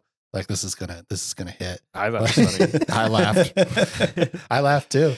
Do they my question really that remains after watching the film is what do they eat in Eternia? Because they were pretty disgusted about like the eating animals. I know. It was a very pro-vegetarian moment. I was just like, Yeah. man, my wife should be watching this with me. They probably eat a lot of veggie and fruit, but obviously, But look at he's He-Man. a military man.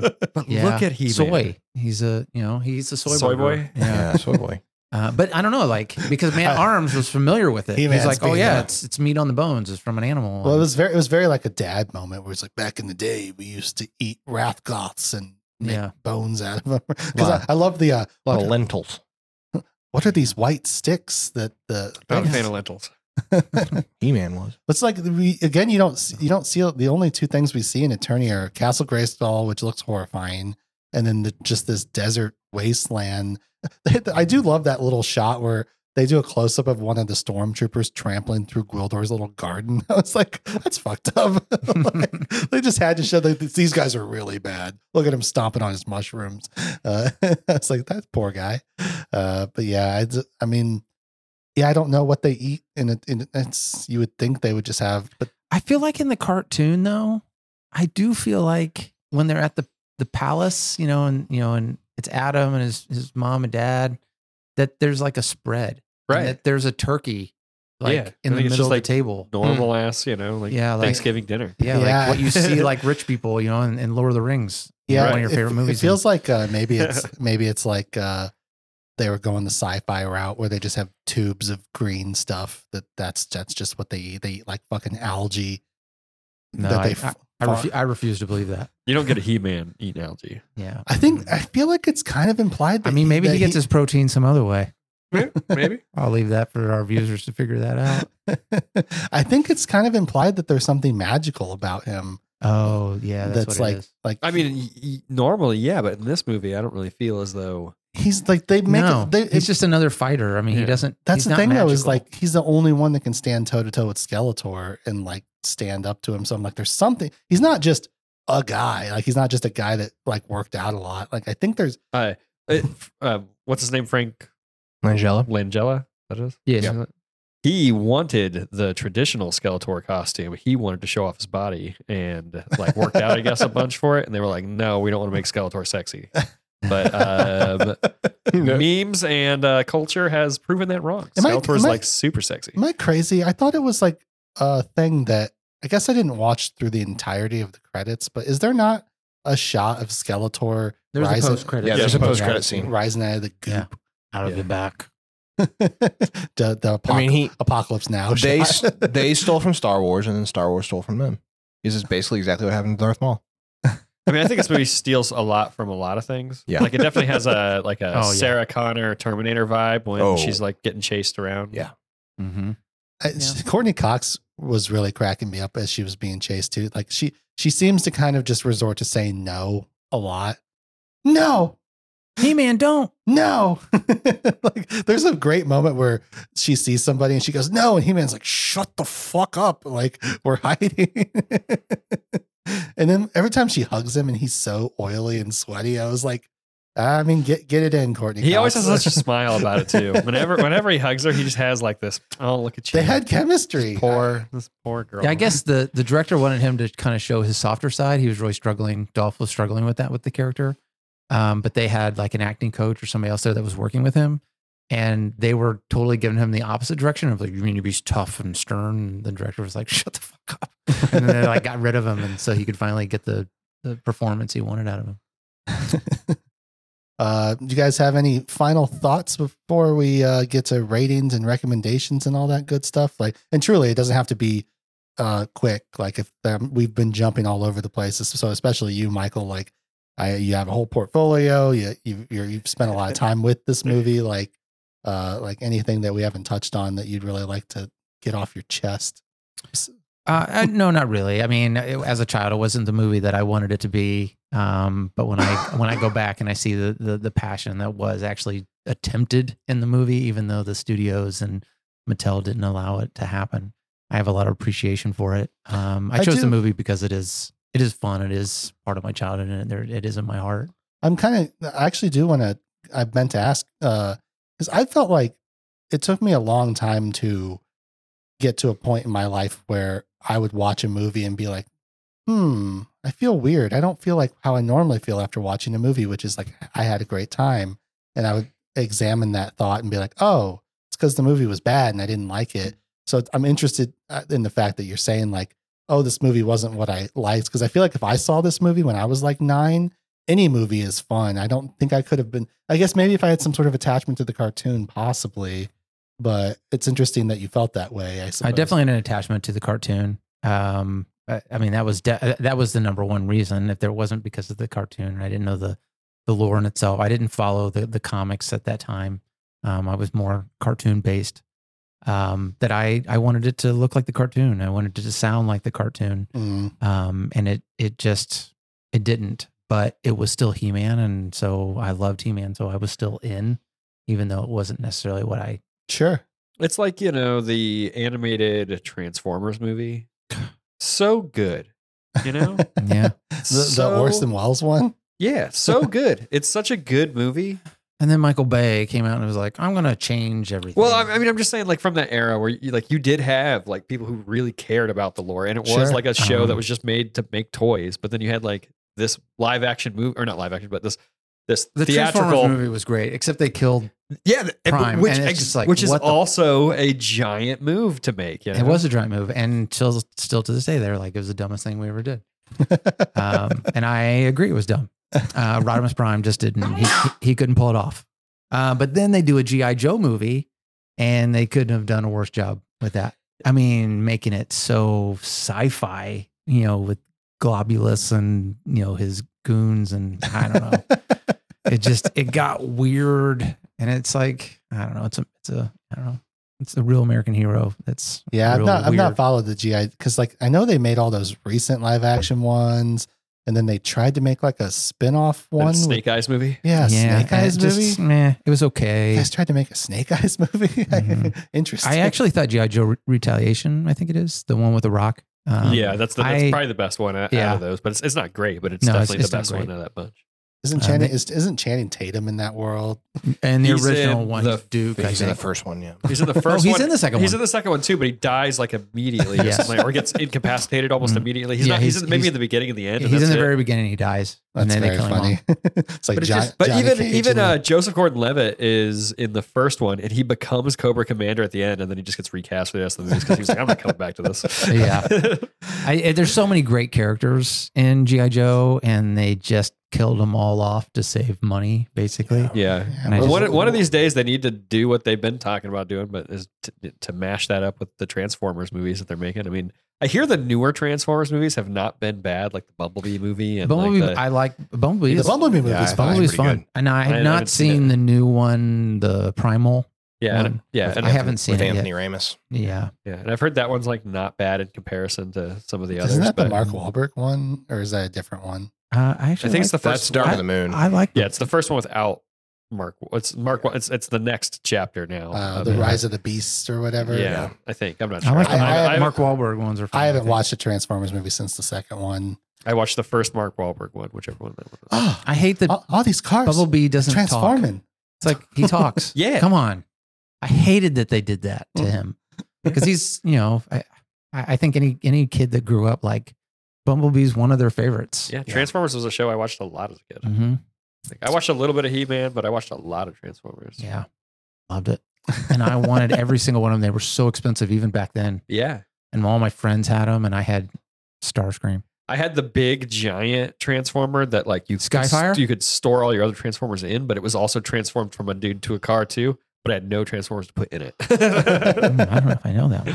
Yeah, I got it at like a yard sale, I think. That's awesome. All my toys when I was a kid were Power Rangers toys and Batman toys. Those were the two things that I had because I was a big Batman the Animated Series guy. Me too. And I was a big Power Rangers guy. I had a ton of Batman, a ton of Power Rangers, and I had so many Ninja Turtles. It's probably pretty crazy. love The Ninja amount of Ninja Turtles. Turtles that I have or used to have is insane. I still have my Splinter. Have you done Ninja Turtles?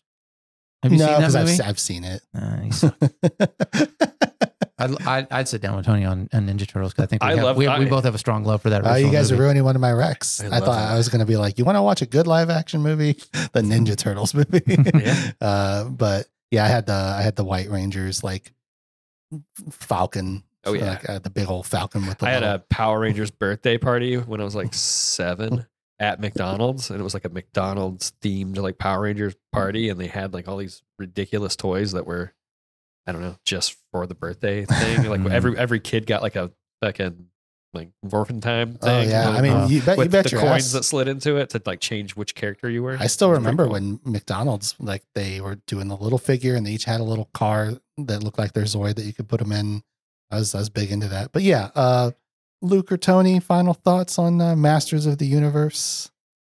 I don't know. I had a lot more fun with it than I thought, because I originally thought I was just going to hate on it the whole time. But overall, I actually had a pretty good time with the movie, despite, I mean, it's just like, once you just accept, like, yeah, it's a bad movie, but like, that doesn't mean it's bad. You know what I mean? It's a fun movie. Yeah, I mean, I think as someone who loves Tremors, I mean, I love Tremors too, and I it's- don't even put Tremors into a category. Right, and I wouldn't either. But I think it's, when I go into something like a Tremors or a Critters, or something that has Critters. so good, but something that has it's no Tremors.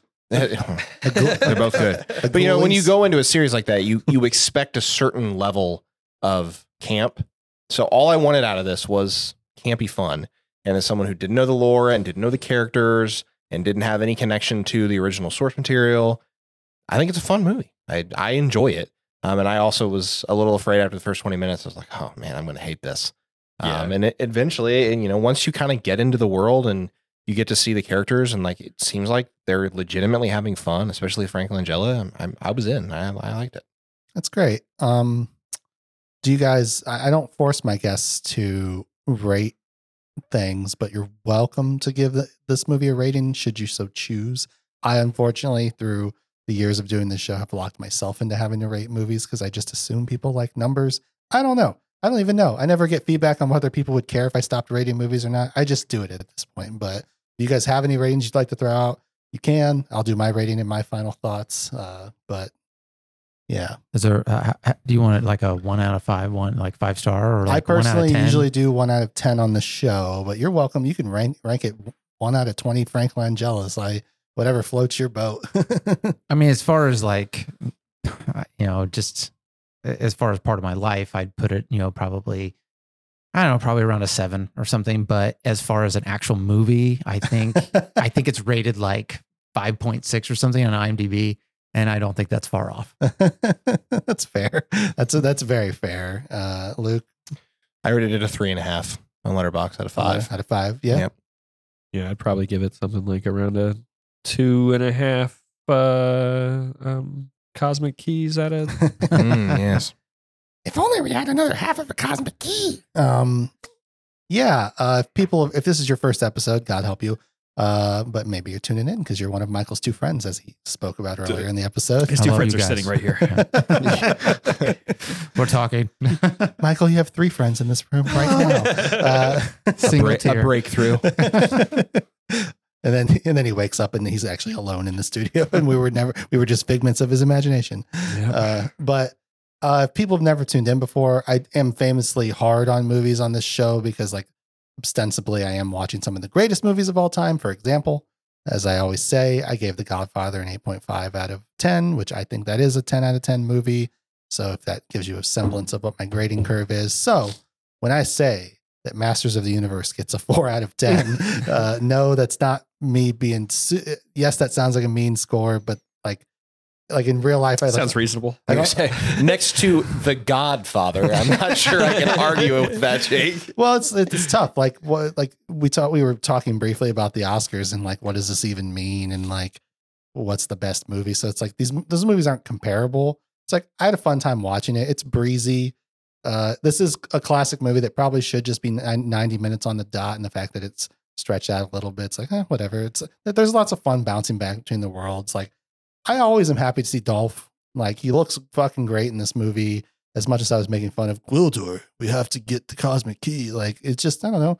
He's got charisma. You can't really buy. Like, he pops on screen. He's fun to look at. Like, seems like everyone's doing their best in this movie. But I mean, I probably will never watch this movie again. I think this is a classic case of like, and you're such a great example of this, Michael, and like why I love doing this show. Like, how much does nostalgia factor into how much you like a movie? If this was on VHS in my house and I was watching this next to the Mighty Morphin Power Rangers, like on a rotation, fuck yeah, I probably would love this movie.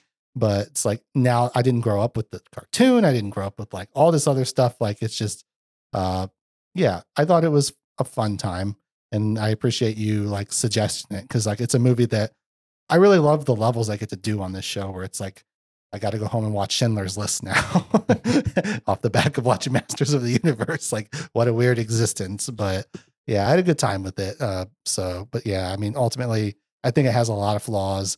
I would have killed to, I know a lot of why they made the choices they made were very budgetarily motivated. And all of us in this room have experienced being on the other end of that. And you don't always get to choose.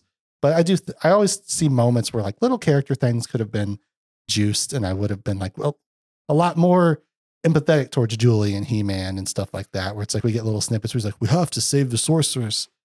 Oh, okay, cool. Yeah, I get you're on your adventure or whatever. Like, what is your relationship with the sorceress? Like, but yeah, so I know I had a good time though. We'll finish with plugs, but usually in this part of the show, I like to do recommendations where we just throw out a handful of movies that you think are like underrated or you think people should go watch. I already said like a good example would be, I was going to suggest the Ninja Turtles movies. I believe I'm a lot less familiar with the sequels, but I do think the first one is a genuinely great movie. And very much like, if you like something like Master of the Universe, I think like Ninja Turtles is like a fucking slam dunk movie. But I don't know if you guys, I have a couple more, but I'll let you guys jump in if there's anything that comes to mind. Tremors, obviously, we've talked extensively about, and I would recommend people watch that. I had a great time with that movie. Luke threw out Critters kind of on the side there. I definitely would say Critters. Critters 1 and 2 kind of falls off the rails a little bit on the third one. But I enjoy that one. A good Dolph movie, Universal Soldier. Universal Soldiers. Yeah, it's definitely solid. That's the one where he's collecting the ears. Yeah. Yeah. Yep. Jean-Claude. And then Jean-Claude to branch off that Bloodsport. That's I love Tony pretty infamously likes a movie that I'm kind of hard on with the Jean-Claude movie, Hard Target. Yeah, man. Hard Target's awesome. I do enjoy Hard Target. The one that I'll throw out that I think is very similar in feel, and it was one of my childhood, like probably the amount that you watched this movie was Last Starfighter for me. Oh yeah. I love that movie, and I think it has a lot of the similar kind of B movie feel. Definitely some budgetary things that were decided. They put a video game in there to try to make the video game popular. I really love that movie. When I was searching Tubi for Masters of the Universe, I stumbled across Mac and Me and almost just watched that instead. Mac and Me. Yeah. Yeah, I've never seen that, but I'm familiar with the ongoing Paul Rudd bit where he shows that scene from Mac and Me every time he is with Conan O'Brien, the wheelchair scene, like the oh no, and then like the kid just people know what I'm talking about. I don't have to keep going on that, do I? Please make me stop. I mean, really anything with Kevin Bacon in it, I think is solid. Hollow Man. Okay. You always got to bring up Hollow Man.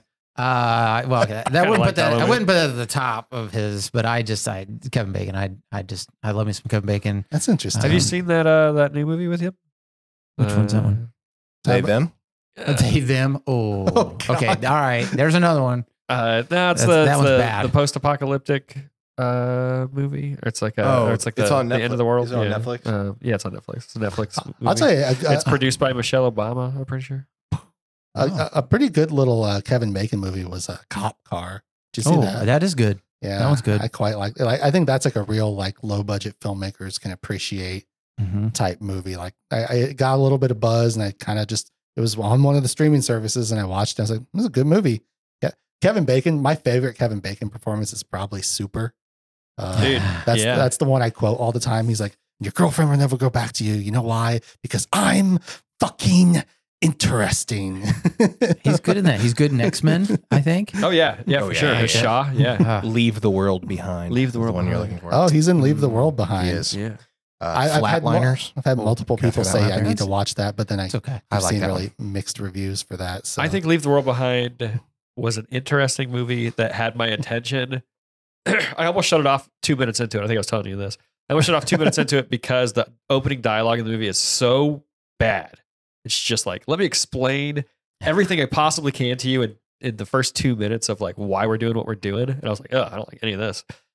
And then I almost shut it off and I didn't. And then from then on, it had my attention to the end. Hmm.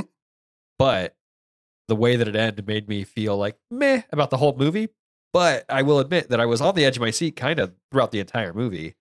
But by the time it was over, I was just kind of like, well, I don't know. I don't know how I feel about it, but I do genuinely think they did a good job with it. Hmm. I just think that maybe the ending could have been punched up a little bit. You hear Yeah. how nasally I am? It's just getting worse and worse the whole show. You are cursed when it comes to my show, I think. I know, it's just I have to take Benadryl at like 5 o'clock, and if I don't, I'm like fucked up for the rest of the night. But when I left here in the middle and went to the dollar store, I bought Benadryl and came back.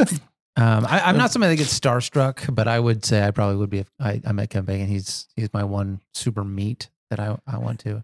He performed at the Indiana State Fair, Oh yeah, and I was performing at the Red Barn, so I wasn't able to get away to go see him. But I Bacon heard Brothers.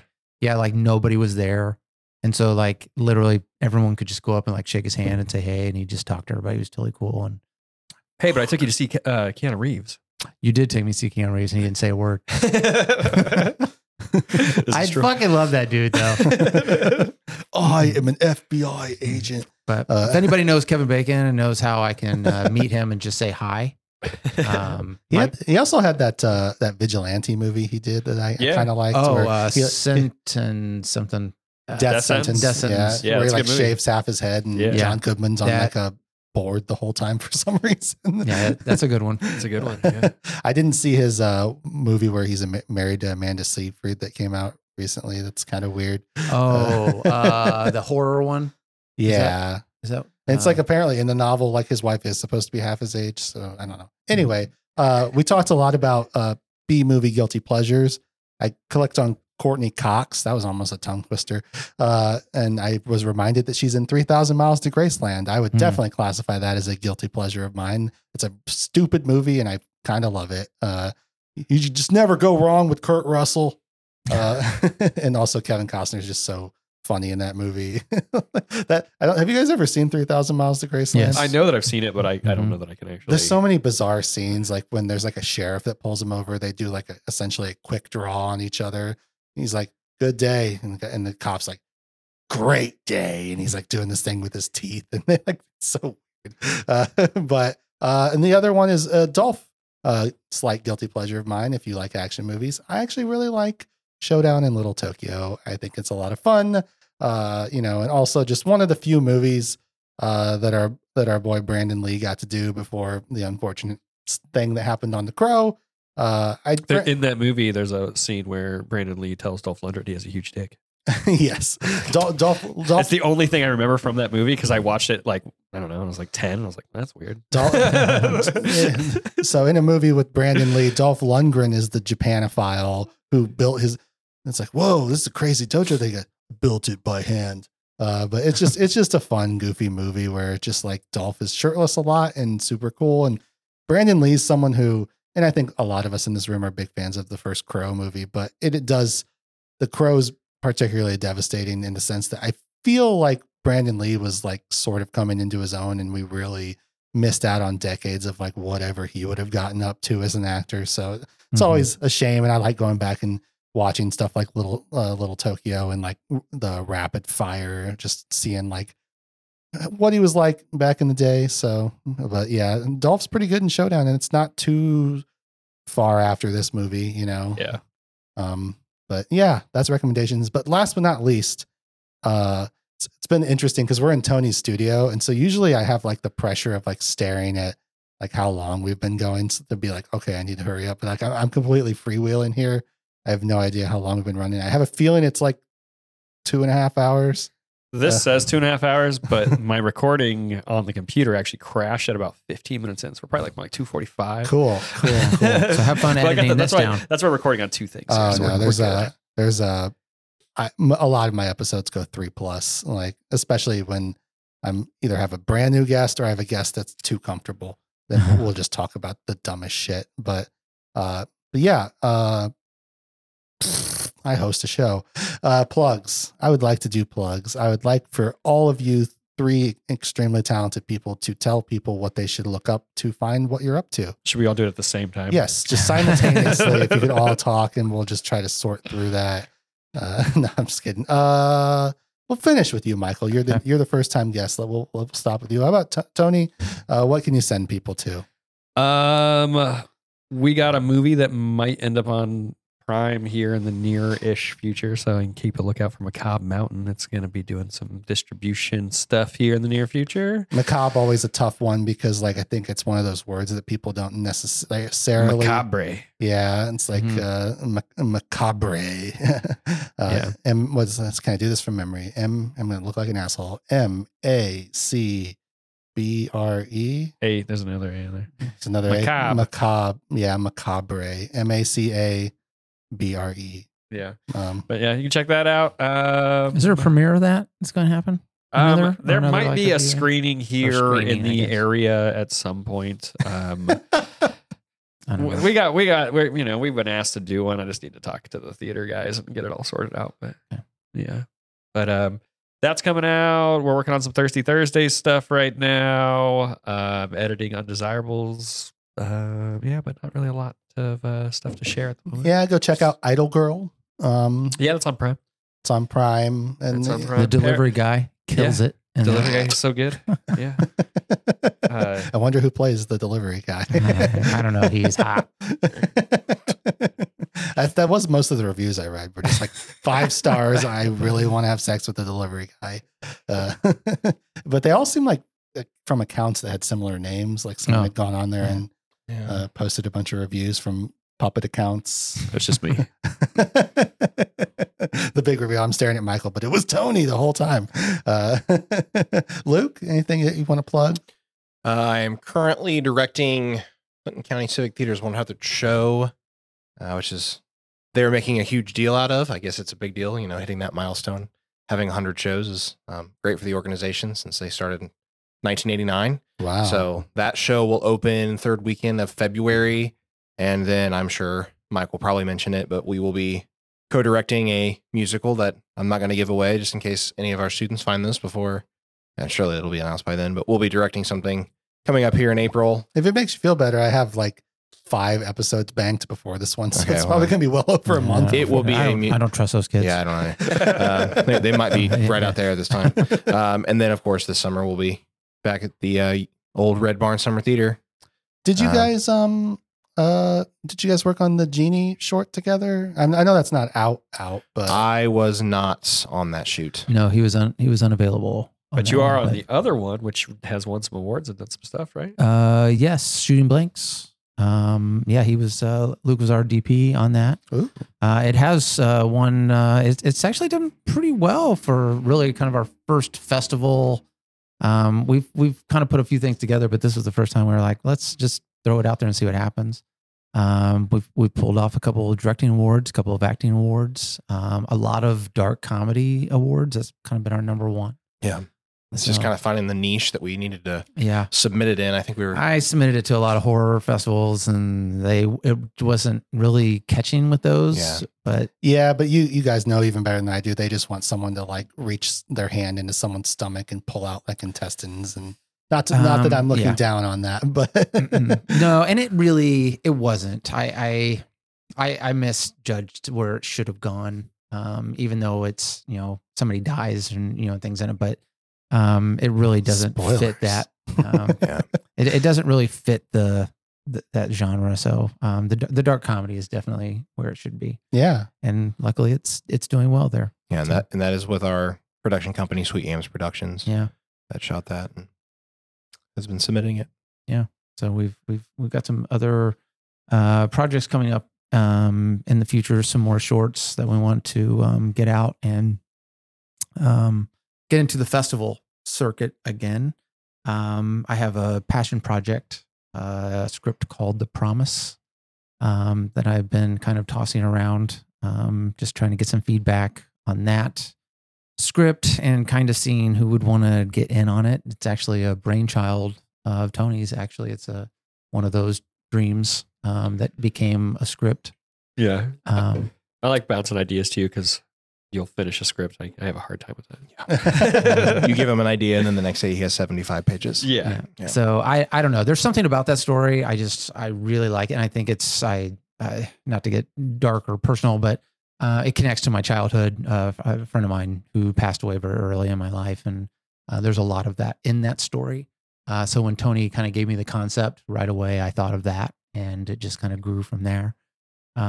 It's not a true story, so that would be weird if you were to see it and then to be like, oh, that's cool. But so that would be a big project. And then, as he said, this summer we have the Red Barn Summer Theater, which we're currently in the midst of casting our company right now. We have 3 shows. We have a world premiere called Keep the Change. Is that so? Is the Red Barn Theater, is that Frankfurt? That's in located? Frankfurt. Okay. Yeah. Frankfurt, Just for Indiana. people that might be curious. Yeah. Yep. So that's in Frankfurt, Indiana. We have been going, this is going to be the 56th season. Yep. Not a lot of summer stock theaters left in Indiana. But so we have a world premiere. We have another show, The Lone Star Love Potion. It's like a bedroom farce, just pure silliness. And then for the Mel Brooks fans out there, we're doing Young Frankenstein, the musical. Whoa. So, Young Frankenstein, the musical. Yeah, that's awesome. Yes. It's a lot of fun. So Luke will probably be on stage in that in some aspect. We're not totally sure just yet where, but that's I guess that's what I've got going on. You're gonna nab the Igor role. That's there is It's potential a possibility. there. Yeah. Yeah. Did I pinpoint it? Is there any, especially like I always also would encourage you guys, if there's any social medias that you want people to find, like if there's a place where they can follow your work, like I don't know if you have a Sweet Yams page. I know Tony has, is it just Tony Walters Photography or something on Insta? Or Instagram's Anthony David. Anthony David Director, I think is what it is on Instagram. And then our website is radentertain.com, and that is going to get a new facelift here in the next couple of weeks with new merch and maybe some teasers from Undesirables and some stuff for Thirsty Thursday. And it's going to get a whole revamp here in the next couple of weeks. There's like multiple movies I've worked with Leanne on in Fort Wayne, and she always wears her Rad Entertain. She represents. Gotta respect it. I love my rad shirt, but it's a little small on me now, so I'm gonna have to get a new one. But you did talk about a design, so I don't want to say it, here in case it's not happening, but about a certain figure that the rights just came out to. That you were talking about throwing that on there. I may do that. I have not decided if I'm going to or not, but I might do that. Yeah, keep you guys' eyes peeled. But I do highly recommend following all these guys. They are always up to cool stuff. It's really fun because we've all got to work on multiple projects. So definitely keep your eyes peeled for Macabre Mountain. Me and Michael do have writing credits on that. That was a classic case of what Michael talked about earlier, of like there was a story and we came in and like zhuzhed it around a little bit, and like it was like, what a fun time. I get really nostalgic for the time we spent in West Virginia. It was just, it was good just being in a hotel and making a movie. I was like, holy shit, we're doing it. Everyone on that was so fun. Yeah, it was a lot of great people. One of the best crews if not the best crew I've ever worked with. Like we were like a pretty well-oiled machine knocking that thing out. But it was done quick. It was done very quick. Yeah, I was at school working. Well, the thing is, like, I had a great time on the Undesirable set too. Like me and Tony were talking about the Airbnb that some of the crew was staying at, and I have like this really vivid sense memory because like I was just like, I would like eat over the counter where the we haunted. I would eat over the counter where the dishwasher was, and the dishwasher would be running. There'd be like this very pleasant heat just like spilling out from it while I'm just like housing a donut before it's time to go to set. And I was just like, I don't know. It's just, and also the last night I got to be in the hot tub and unfortunately ruined us doing Pump Up the Volume because I got shit faced and watched Pump Up the Volume in that hot tub. And then I watched Velocipaster. It was a good night. But thank you guys so much for joining me. Thank you for Absolutely. all of you making time for this. This is like probably one of my more successful 4 people podcasts, and it's in large part thanks to you guys being so great. Thank you guys for listening. If this is your first time, I'm sorry. I did my best. But I love you guys. I hope you guys have a good day. If you're hearing this at the end of the show, and as I unfortunately always say at the end of every episode, I'll catch you all on the flip flop later. Bye. Good journey. Good journey. That's a good call. He's been waiting all day to say that. Good journey.